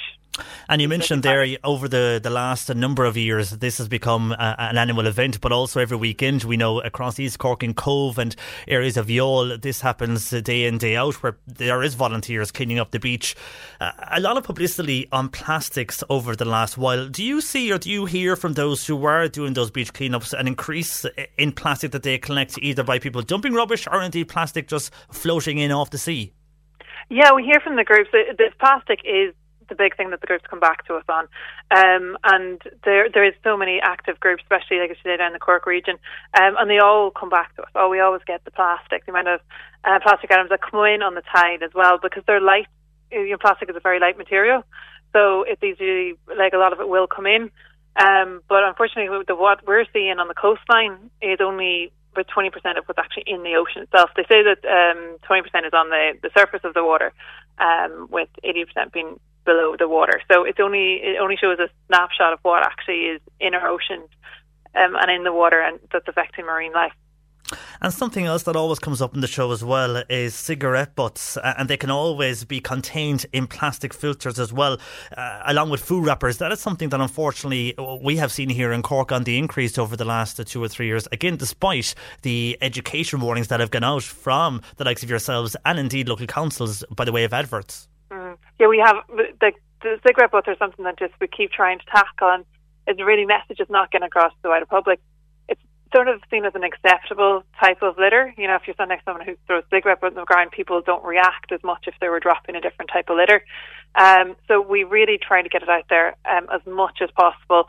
When we take out corporate groups, or when we take out even Clean Coast community groups that are very aware, we do try to just really get that message home. And we try to just point out to people on any beach clean that we do the amount of cigarette litter that's on the ground. It's always on every walkway next to the beach. It comes in on the tide as well. They're small pieces of litter. They're very bright as well because they're white. They not only do they pollute the water, but they also then can be ingested by marine life. Yeah, Marion, who lives near a beach in East Cork, says what annoys her is you see people visiting and one of the bins, for example, could be full after a very busy day at the beach. People will still try and stuff in their rubbish into the bins instead of taking it home. Of course, then the rubbish with the wind flows out and does more damage. Is it something you would like people to do when they go visit a beach, to, if they see rubbish, to go around and just pick it up and bring it home with them? Yeah, we have a really simple campaign that we've talked about. There's a few campaigns that are similar. It's 2-minute beach clean, and it's just basically every time you go down to the beach, every time you're enjoying the beach area, just as you walk back to the car, just do 2 minutes, pick a few things up, put them in the car and pop them in the bin when you go home. If you do see overflowing bins, like you said yourself there, it's just take the rubbish, your own rubbish, home with you and put it in your own bin. We just want to protect our beach area and just be a little bit aware of how our actions will affect that environment. If you put it next to an overflowing bin, chances are the wind is going to pick it up and it's going to actually spread across the beach. And have you volunteers for this weekend? I know there's a lot already, but are you still looking for more volunteers? Yes, we are. We have a lot. We have this year is bigger than we even expected. We have over 270 registrations for the Big Beach Clean of groups that are going out to clean up. So that's fantastic. That's amazing. We're kind of in awe of the amount of people who want to get involved. But as of today, we'll update our map on the website, and we'll also be directing people to those cleanups and asking people if you want to get involved to join one of the cleanups that are registered. And over the course of the week, we'll put up more and more events as we have the final details on our Facebook page. So just keep an eye on our social media, and if you have any questions as well on like beach cleans close to yourselves, we can just email us and we'll let you know what's happening. But one thing I did want to actually mention in particular was that this weekend, this Friday, we're doing our flagship or launch beach clean down in Garavoe Beach, and it's an open beach clean. Please come along. There's details on our Facebook page. There's an Eventbrite. You can just let us know you're coming. And we're doing it with Cully and Scully, who have supported us this year for the Big Beach Clean. They're coming out. They provide soups and lunches to everybody that come and help us clean up the East Cork region. And that's in Garavoe this Friday, is it? That's in Garavoe this Friday at 11 o'clock, but just let us know. We have all the details up on our Facebook, so we have an Eventbrite going for it. And Facebook is Clean Coasts. Clean Coasts, yeah. And very finally, I was reading on your Facebook about this marine litter data card. Just tell me a bit about this for those who will be taking part. Yeah, so everyone that's taken part, we've let them know that this is actually a citizen science project this weekend. So we're asking people to let us know what you actually collected on the beach. This is then fed back. Like you said, this weekend is 1 million volunteers. It's actually an international cleanup. So we collect this data and it informs how we work next year, like where we focus our work as Clean Coast. But it also then is fed into the Ocean Conservancy database, and it will be part of the reporting internationally as well of what's landing on different beaches around the world. And it will hopefully inform policy, but it'll definitely inform as well as NGOs and how we work and how we target our work. So we're really excited for that, especially now that we have over 270 groups out cleaning. We should have a huge amount of data and be able to kind of really tell people what's on the beaches and kind of do a lot more targeted action for it. Yeah, and gives a good insight to what has actually been dumped and how to educate people. For the moment, Sinead, best of luck with Gary Voe on Friday and overall across the country with Clean Coast. That is Sinead McCoy there, who is Clean Coast Manager. A lot of calls and comments coming in regarding what Michael Collins, the Cork South West Independent Deputy, was saying about taking in migrants into this country, asylum seekers coming into this country. It follows on from what the Galway TD Noel Grealish said over the weekend, but Michael feels we should have some system in this country whereby it's Irish first and everybody else after that. Do you agree with him or not? A lot of comments coming in. I must say the majority of comments agreeing with what Michael has said. Also comments on the increase in fuel prices, more on what we thought was a reach with the farmers yesterday and agreed with the farmers yesterday. Not so much now though. More of your comments coming in on the base price for beef at factories, and we'll be discussing with local City Councillor Des Cattle the future of the RTE studios in Cork. More so, should we keep regional television studios in Cork?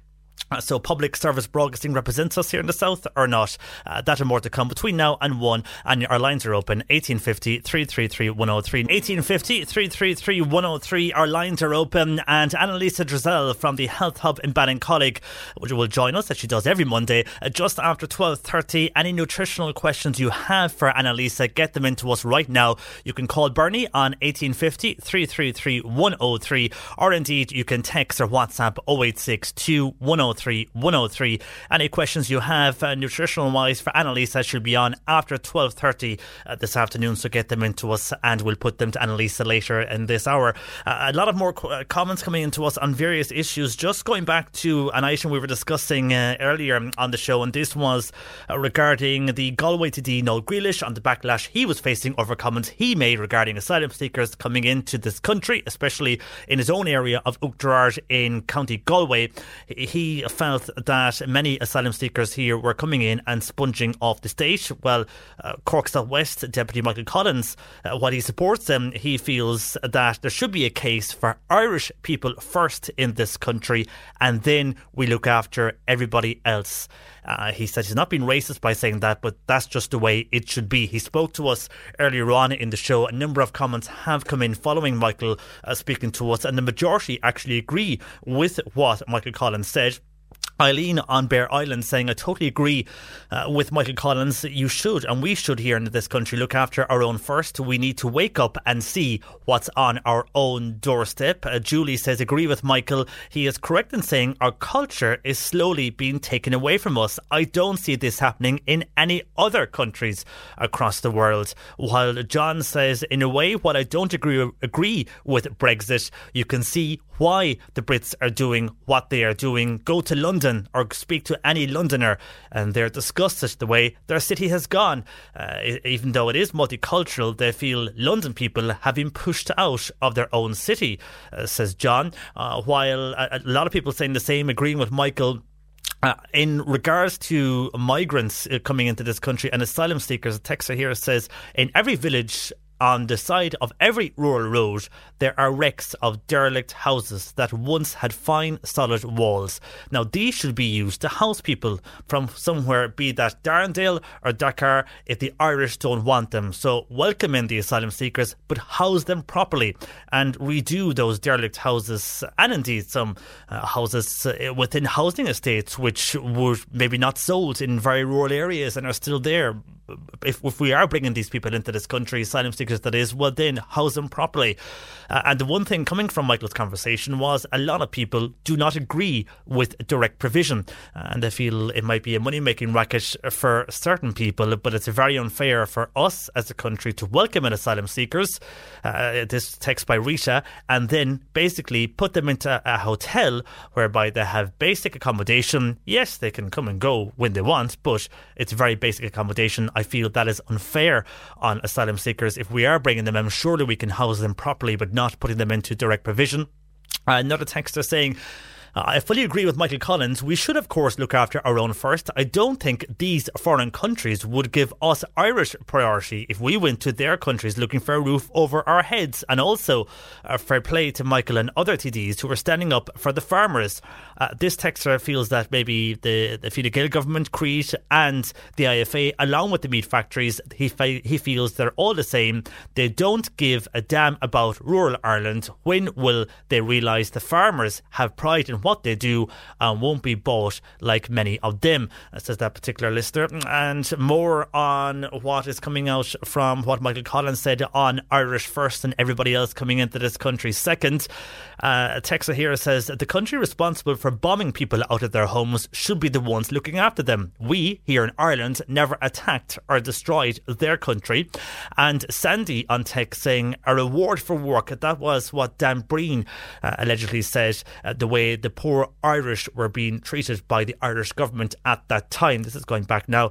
Wasn't Dan Breen an Irish Republican, so it's going back a good bit. But what he was saying was that a lot of the Irish fought for and were seriously wounded fighting against the British. Well, Sandy feels, I think nothing much has changed, just publicity, hype and big function appearances and waffle by government and big industry and beef barons, says Sandy when we look at news today compared to news yesterday. And Tim, on bringing asylum seekers into various parts of rural Ireland, Tim says, I might seem to want to turn the clock back, but I am all for diversity and I welcome anybody to rural communities, but the newly settled must try and fit in. Gaeltacht areas in particular have been undermined too much by the willingness to let Irish people speak English and take over. And then, of course, while you have asylum seekers coming in, they will also learn the English language over the Irish when they're living in Gaeltacht areas, says Tim.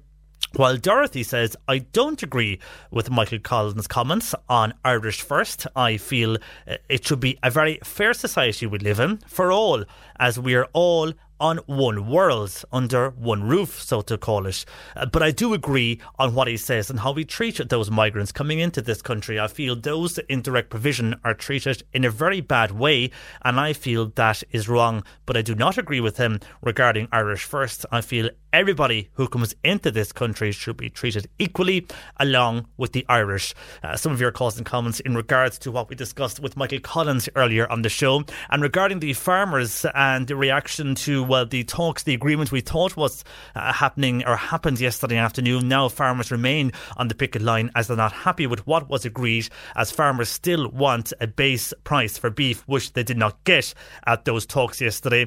Dennis says the farmers, if they can't survive on what they are getting, I'm going to repeat my suggestion I texted into your show last week and tell the farmers to plant trees, put up solar panels and wind turbines. No sympathy for the poor farmers here, says Dennis on text to 0862 103 103. While John in North Cork is a farmer, and he says that there are 600,000 cattle due to be processed in Ireland. If they don't go to the factories, how are we going to feed them for the winter? Also, farmers need the cash to keep the business and to keep in business, says John in North Cork. While Timothy in Doneraile is a farmer, and he says this agreement has had anything to do with Larry Goodman's live export last week from Northern Ireland to England, which is to be Board B approved and imported back into Ireland. English farmers have an advantage over Irish farmers, says Timothy in Doneraile, because the age difference cattle can be slaughtered. Any animal over the 30-month age limit is penalised here, but they could be sent to England and Board B approved them and then sent back here again.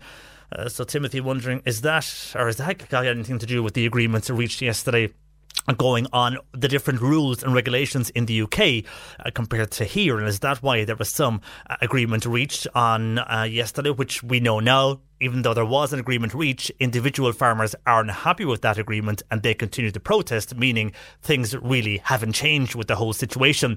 And regarding fuel, and we heard how the attacks on the oil rigs in Saudi Arabia, how they are going to increase fuel prices over the next while. We should not be seeing any increases though, as the AAA have said earlier, no increases should be seeing anyhow until maybe 2 or 3 weeks time if there is going to be increases. Well, Jim in Whitegate says petrol stations in Middleton have put up their prices by 3 cents already today following the attack on the oil fields. But their oil is already in stock, so should be staying the same price for a while yet. So people, Jim says, should shop around indeed. And that, you see, will happen. The prices may go up, but that could be just a coincidence. Now, they have gone up in Middleton, I'm not too sure. But Jim is warning people to shop around for your diesel and petrol prices. And on the CCTV, we discussed in Middleton being switched off due to GDPR, basically on who is storing the footage of those walking around the streets in Middleton. There's an issue over that for data protection. Well, Frank says this CCTV issue is making it open season for the criminals. We should be able to protect our citizens in this country, but sometimes it's like we are protecting the criminals. Fair point, Frank, on phone to Bernie on 1850 333 103. And we mentioned there about the beef and the Bord Bia, and indeed the beef coming from the UK back into Ireland. And a lot of people were asking, well, how is this possible? How can Bord Bia do this when the beef is coming from the UK into Ireland and the beef isn't being processed here? Well, Bord Bia did come out over the weekend, and they have said that they've issued reassurances to customers over quality controls as the beef dispute continues. Bord Bia say it's aware that some Irish beef products have been processed at plants outside the Republic of Ireland in order to secure our continued supply. It says, though, the practice is being carried out with fully traceability, quality assured logo guidelines, allowing consumers the option to continue buying Irish when availability issues affect certain retailer supplies. So that's what has come from Bord Bia, from those wondering how they can get around supplying the beef from the UK, saying it's Bord Bia approved when it hasn't actually been processed here in the factories, basically due to the animals not being allowed into factory gates right across the country. Anyhow, that's what Bord Bia came out with across the weekend. Your calls and comments are welcome. 1850 333 103. More comments, and I'll get to those shortly. Keep your questions coming for Annalisa as well. She joins us within the next 10 to 15 minutes. If you have a nutritional question for her this afternoon, Annalisa Giselle from the Health Hub in Ballycottig joins us. You can get those questions into us now, 1850 333 103, or indeed you can text or WhatsApp 0862 103 103. But over the weekend on the Irish Daily Mail, they had a story of how RTE is to sell its Cork studios, and certain members of local council are unhappy with this, not mainly because of well, they are obviously from an RTE point of view, there's a worry, but more or less for public service broadcasting and a commitment here to the southern region and to Cork for, even though it's not local television, but it is television produced outside of Dublin. And that is something that you always hear from people when you refer to TV, is that it's very Dublin centric. Well, I could get more Dublin-centric if the state broadcaster decides to sell its Cork studio. Of course, all of this is being done because they are in trouble financially. A lot of media organisations are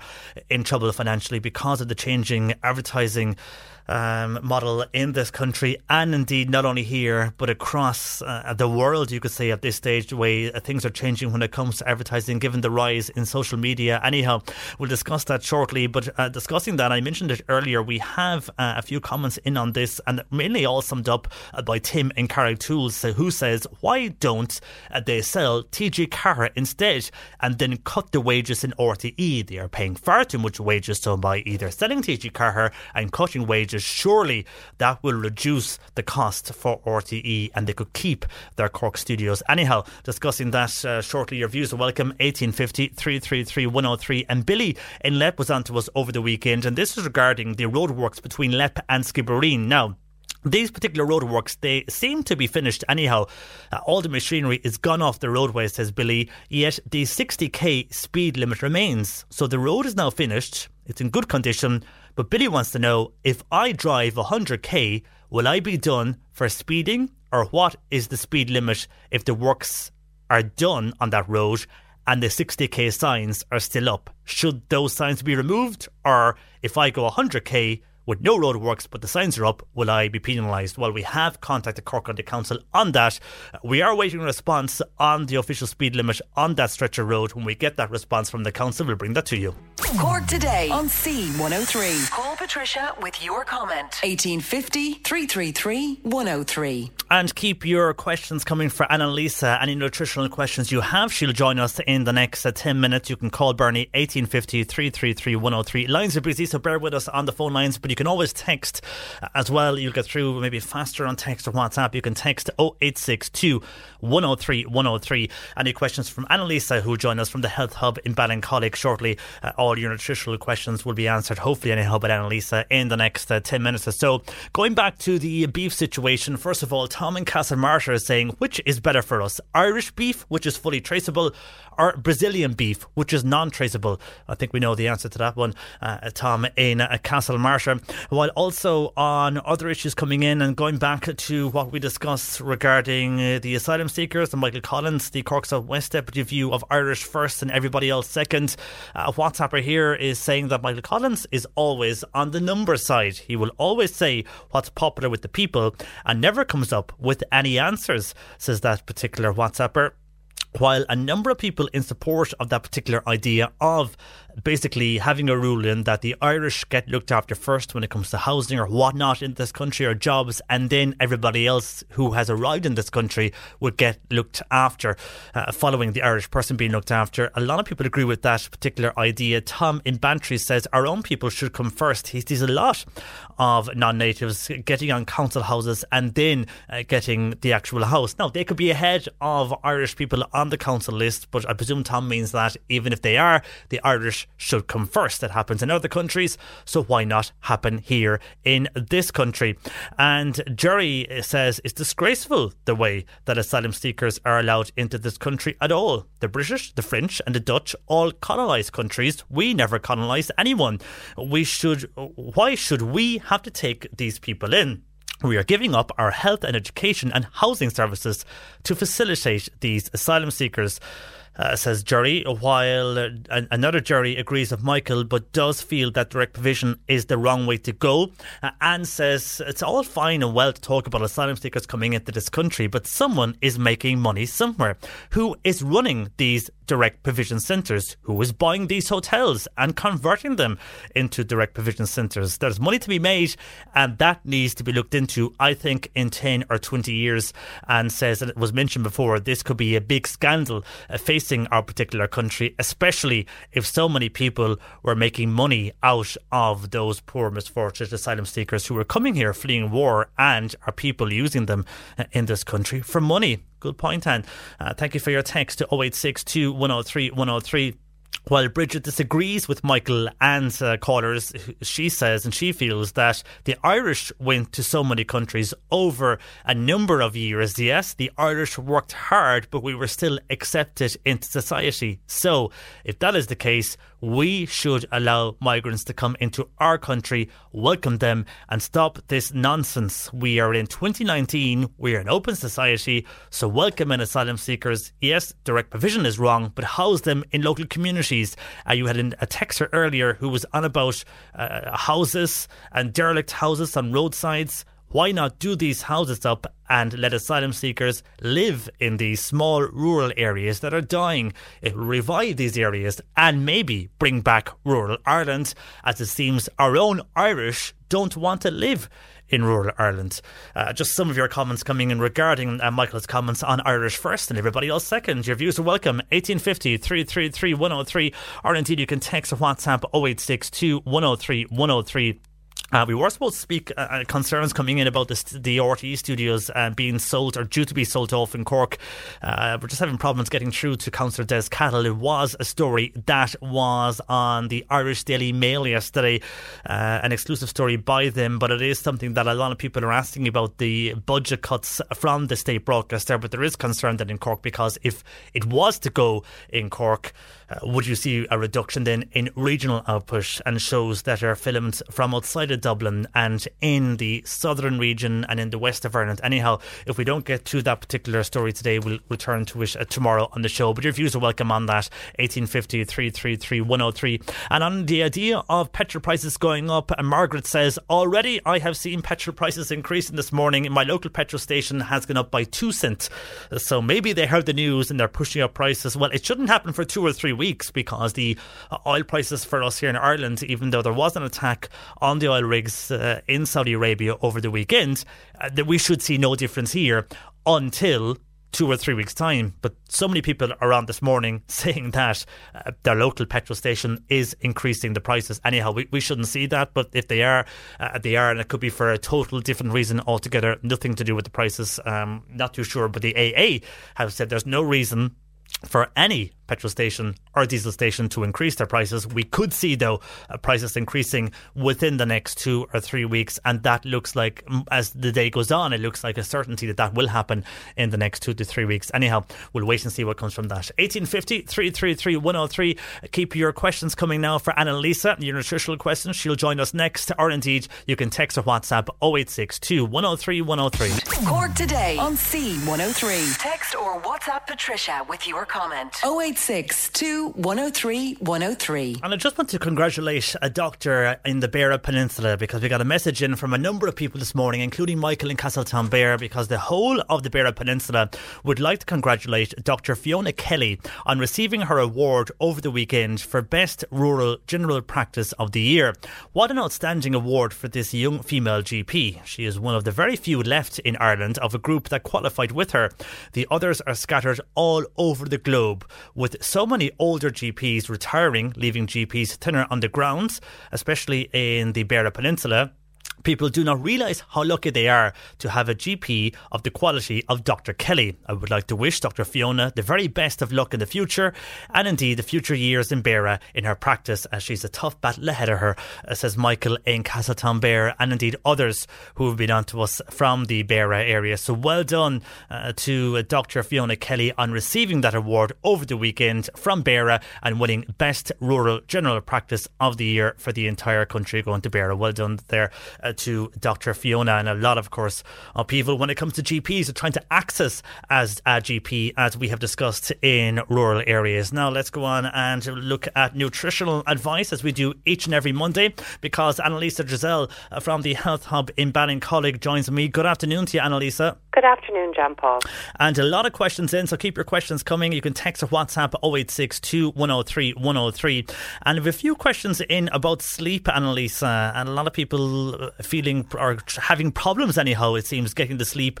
One from Mary, who says, have you any advice for a person who finds it really difficult to get a few hours sleep together, finding it difficult just to switch off the brain? And I have a few more questions in the same line as Mary. So what advice, if you're stressed, I suppose, Annalisa, or you're finding it hard to switch off, how can you do that? A lot of people find that these days. It's a massive problem, John Paul. I think probably, I'd say 1 out of every 5 people coming into the shop here, I think it's with sleep problems, and it's a lot to do with lifestyle, very, very busy lives, a lot of stress, trying to balance and juggle work and children and families and parents and just life in general. So the brain is just so busy all of the time that it finds it very hard to wind down at night.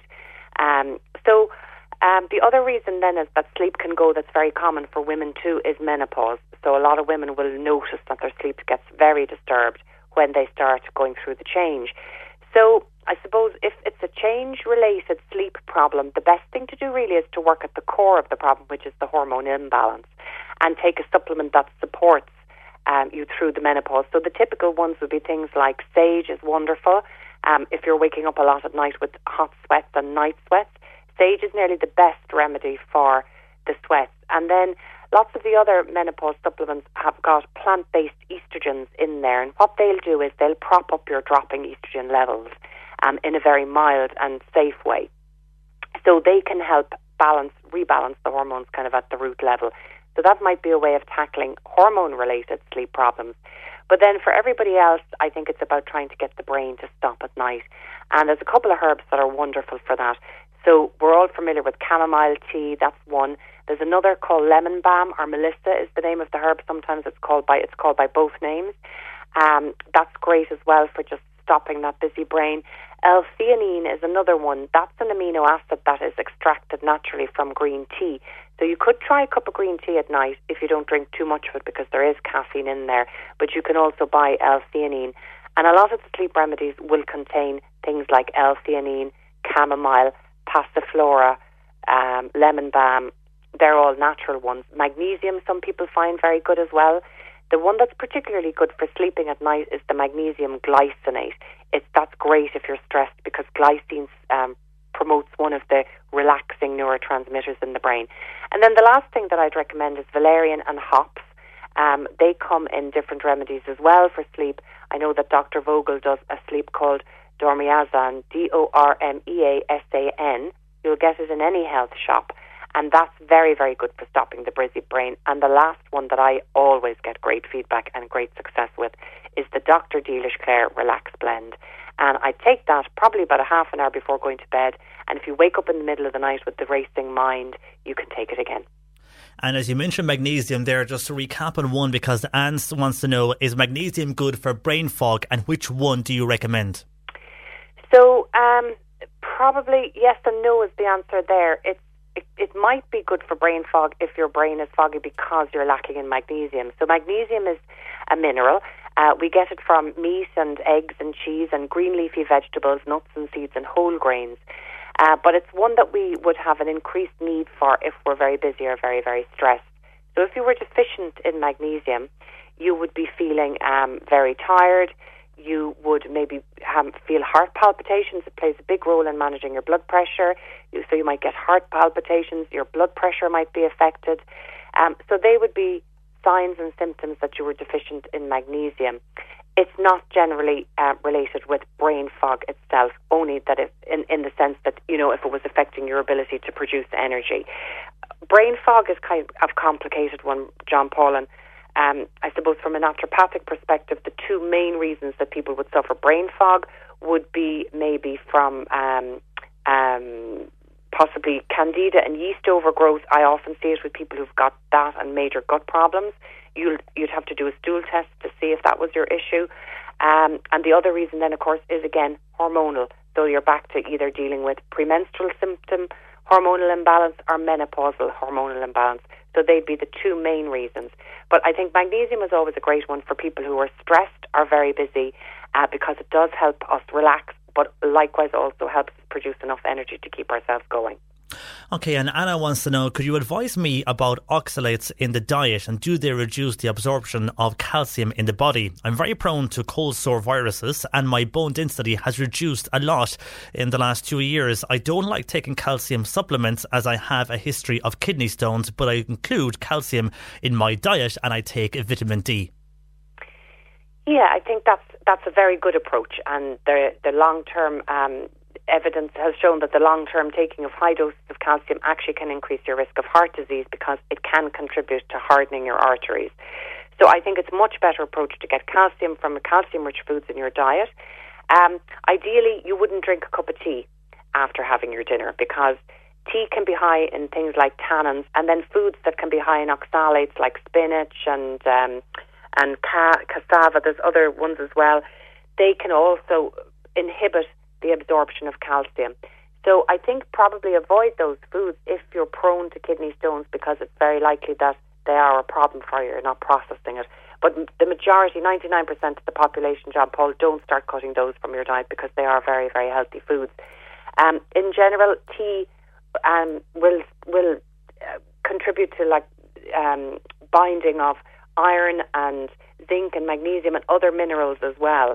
So I think we all like a cup of tea after our dinner, but to be honest, it's not the best thing to take if you're poor at absorption. One of the other reasons as well that you mightn't be absorbing calcium is actually that you've got low stomach acid. So you're not producing enough acid in your stomach. We need to acidify all of these minerals in order to prepare them for absorption. So if you feel that you're not digesting well, if you suffer from constipation, if you feel when you eat meat it sits there for a very long time, it's likely that your stomach isn't releasing enough stomach acid, and that over the long term will contribute to osteoporosis because you're not absorbing calcium. Okay, and another texter here wants to know, what is the best way, Annalisa, to lose belly fat? My diet is very good, but I've no gallbladder, but I'm a stressed person, though I do take apple cider vinegar, a multivitamin, fish oils, probiotic and a digestive enzyme, but I have no weight anywhere else, just in the belly area. Yeah, it's a very difficult one, but John Paul, especially after you pass a certain age that's called the middle age spread for that very reason. And lots of people will find that even if they never put weight on around the belly after menopause, or for men once they reach a certain age, there's nothing much they can do. It's a difficult one. There is a hypothesis that stress contributes to putting weight on around the middle. And the reason being is that when you're stressed, your body thinks it's in a constant state of fight or flight. So it mobilizes all of the proteins and glucose stores from the liver and fat stores in order to be ready to provide your body with energy, because it thinks your muscles are going to need to fight or flee. And then when that doesn't happen, it can get deposited around the stomach area. So there is a big link between stress and belly fat. But unfortunately, it is also an age-related thing, and it is a genetic thing. So you're either apple-shaped or you're pear-shaped. If you're pear-shaped, you're more inclined to put weight on around the thighs and the bum area. In actual fact, you're also risk of heart disease and type 2 diabetes is far less than if you're apple-shaped. Apple-shaped people often have beautiful lean legs, but they put weight on around the trunk area, and you can't fight your genetics. So I'm not giving that lady any simple answer, John Paul, really. I would take a stress support if I were her and see would that help. Unfortunately, the only way to lose any fat in the body is to diet, but if she's no weight anywhere else, it's going to be very difficult just to specifically target that area without losing weight around the rest of her body. And unfortunately, the stomach exercises don't really help because you're only building muscle under a layer of fat. So I think try a stress support and maybe see does that help shift it. Okay, hopefully that works out for our listener. And Mary wants to know, what is very good to control hot cheeks, especially her left one? She wants to know, could it be from the hot flushes she gets? Very likely. So I think the key there, if she is getting hot flushes at the same time, it probably is. Especially if it's only just developed now and it's not something she's had her whole life long. So I think that to take something like the sage that I spoke about earlier as a supplement for menopause is brilliant for hot flushes, and she could certainly try that. For people who suffered in the long term, I think there is, genetically some people do seem to carry a lot of colour in their face and in their cheeks, and there really is very little natural remedies for that.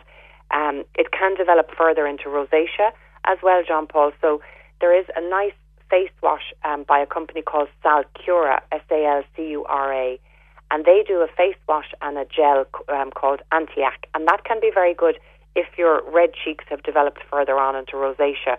But if you just have a high colour, unfortunately, you have to blame your mother or your father for that, and there's very little you can do to fight it. Okay, so blame the parents. And Mary's in Enniskeane. Her son has a very discoloured toenails on one foot. Now, he is over 20. Could it be related to his diet? To be honest, that sounds to me, if it hasn't been from a knock and if they're yellowish, it sounds to me that he's got a nail fungus. So the best thing for fungal nail infection is, there's two things that work very well, but the one I'm more a fan of is something called grapefruit seed extract. So it's the extract from the seeds of the grapefruit.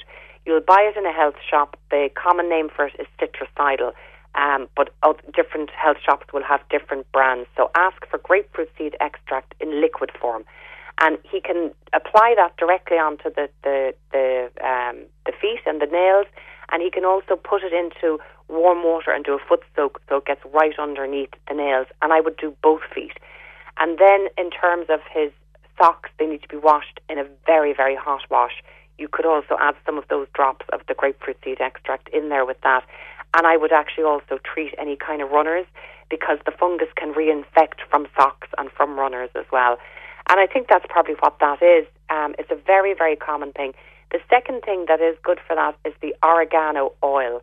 And you'll be able to buy that in any health shop, and that's a great topical treatment as well for fungal infection. Okay, well, just under a minute to go, Annalisa. Maybe you can get to these questions fast. First of all, what did Annalisa recommend for clearing phlegm from the chest a few weeks ago on the show? So, either Ivy Thyme Complex or Plantago or the Dr. Dealish Clare Mucotone Blend. And Katrina is in Tullylease. She's coughing all the time recently. She is using a cough bottle and an inhaler, but nothing is helping. So again, I'd probably try that Dr. Dealish Clare Mucotone and get a cough bottle that's got maybe some marshmallow in there to soften out that cough. And if that's not shifting it, maybe it's not coming from the chest, maybe it's a dry cough coming from the stomach, maybe it's a bit of acid reflux. So take a look at that alternatively. Very good. Annalisa, as always, thank you. A world of information there. Thanks for that. We'll chat to you next week. That is Annalisa Drizel. She operates from the Health Hub in Ballincollig. You locate her just across the way from the cinema in Ballincollig.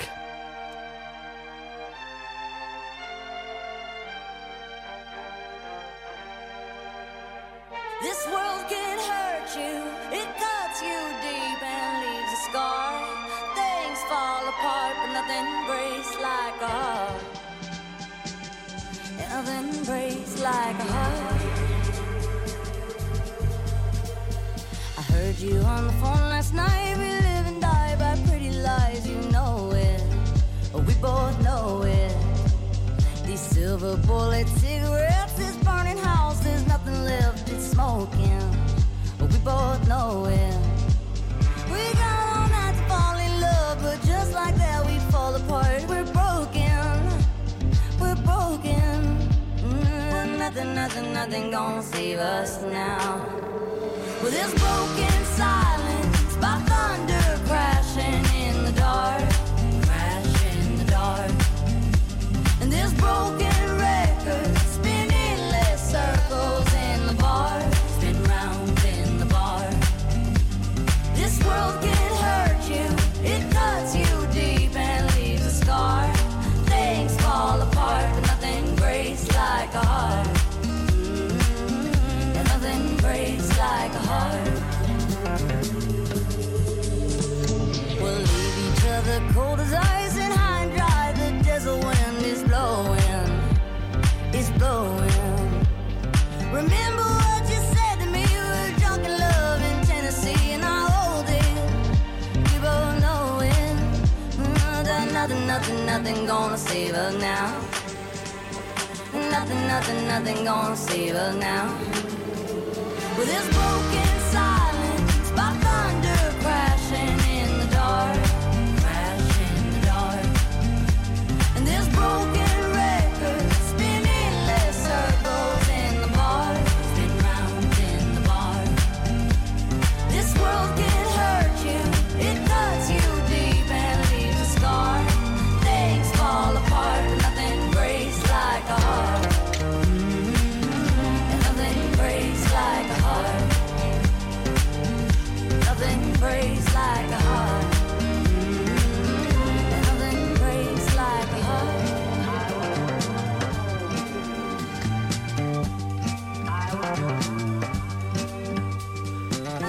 Miley Cyrus and Mark Ronson, Nothing Breaks Like a Heart on C103. On the way on tomorrow's show, we'll be discussing clamping. Have you ever been clamped in city locations or indeed at train stations? Discussing that tomorrow and why there should be plans to bring in new legislation to deal with clamping. A lot of calls and comments coming into us on what we discussed today on the show. We didn't get to all of those. We'll bring those to you tomorrow, and also a lot of emails to the show we didn't get to, but they'll be covered on tomorrow's show. Back with you tomorrow morning from 10 a.m. My thanks to Bernie Murphy who produced. We'll chat to you tomorrow from 10 a.m. with Cork Today. Hi, I'm Daniel, founder of Pretty Litter. Cats and cat owners deserve better than any old-fashioned litter. That's why I teamed up with scientists and veterinarians to create Pretty Litter. Its innovative crystal formula has superior odor control and weighs up to 80% less than clay litter. Pretty Litter even monitors health by changing colors to help detect early signs of potential illness. It's the world's smartest kitty litter. Go to prettylitter.com and use code ACAST for 20% off your first order and a free cat toy. Terms and conditions apply. See site for details.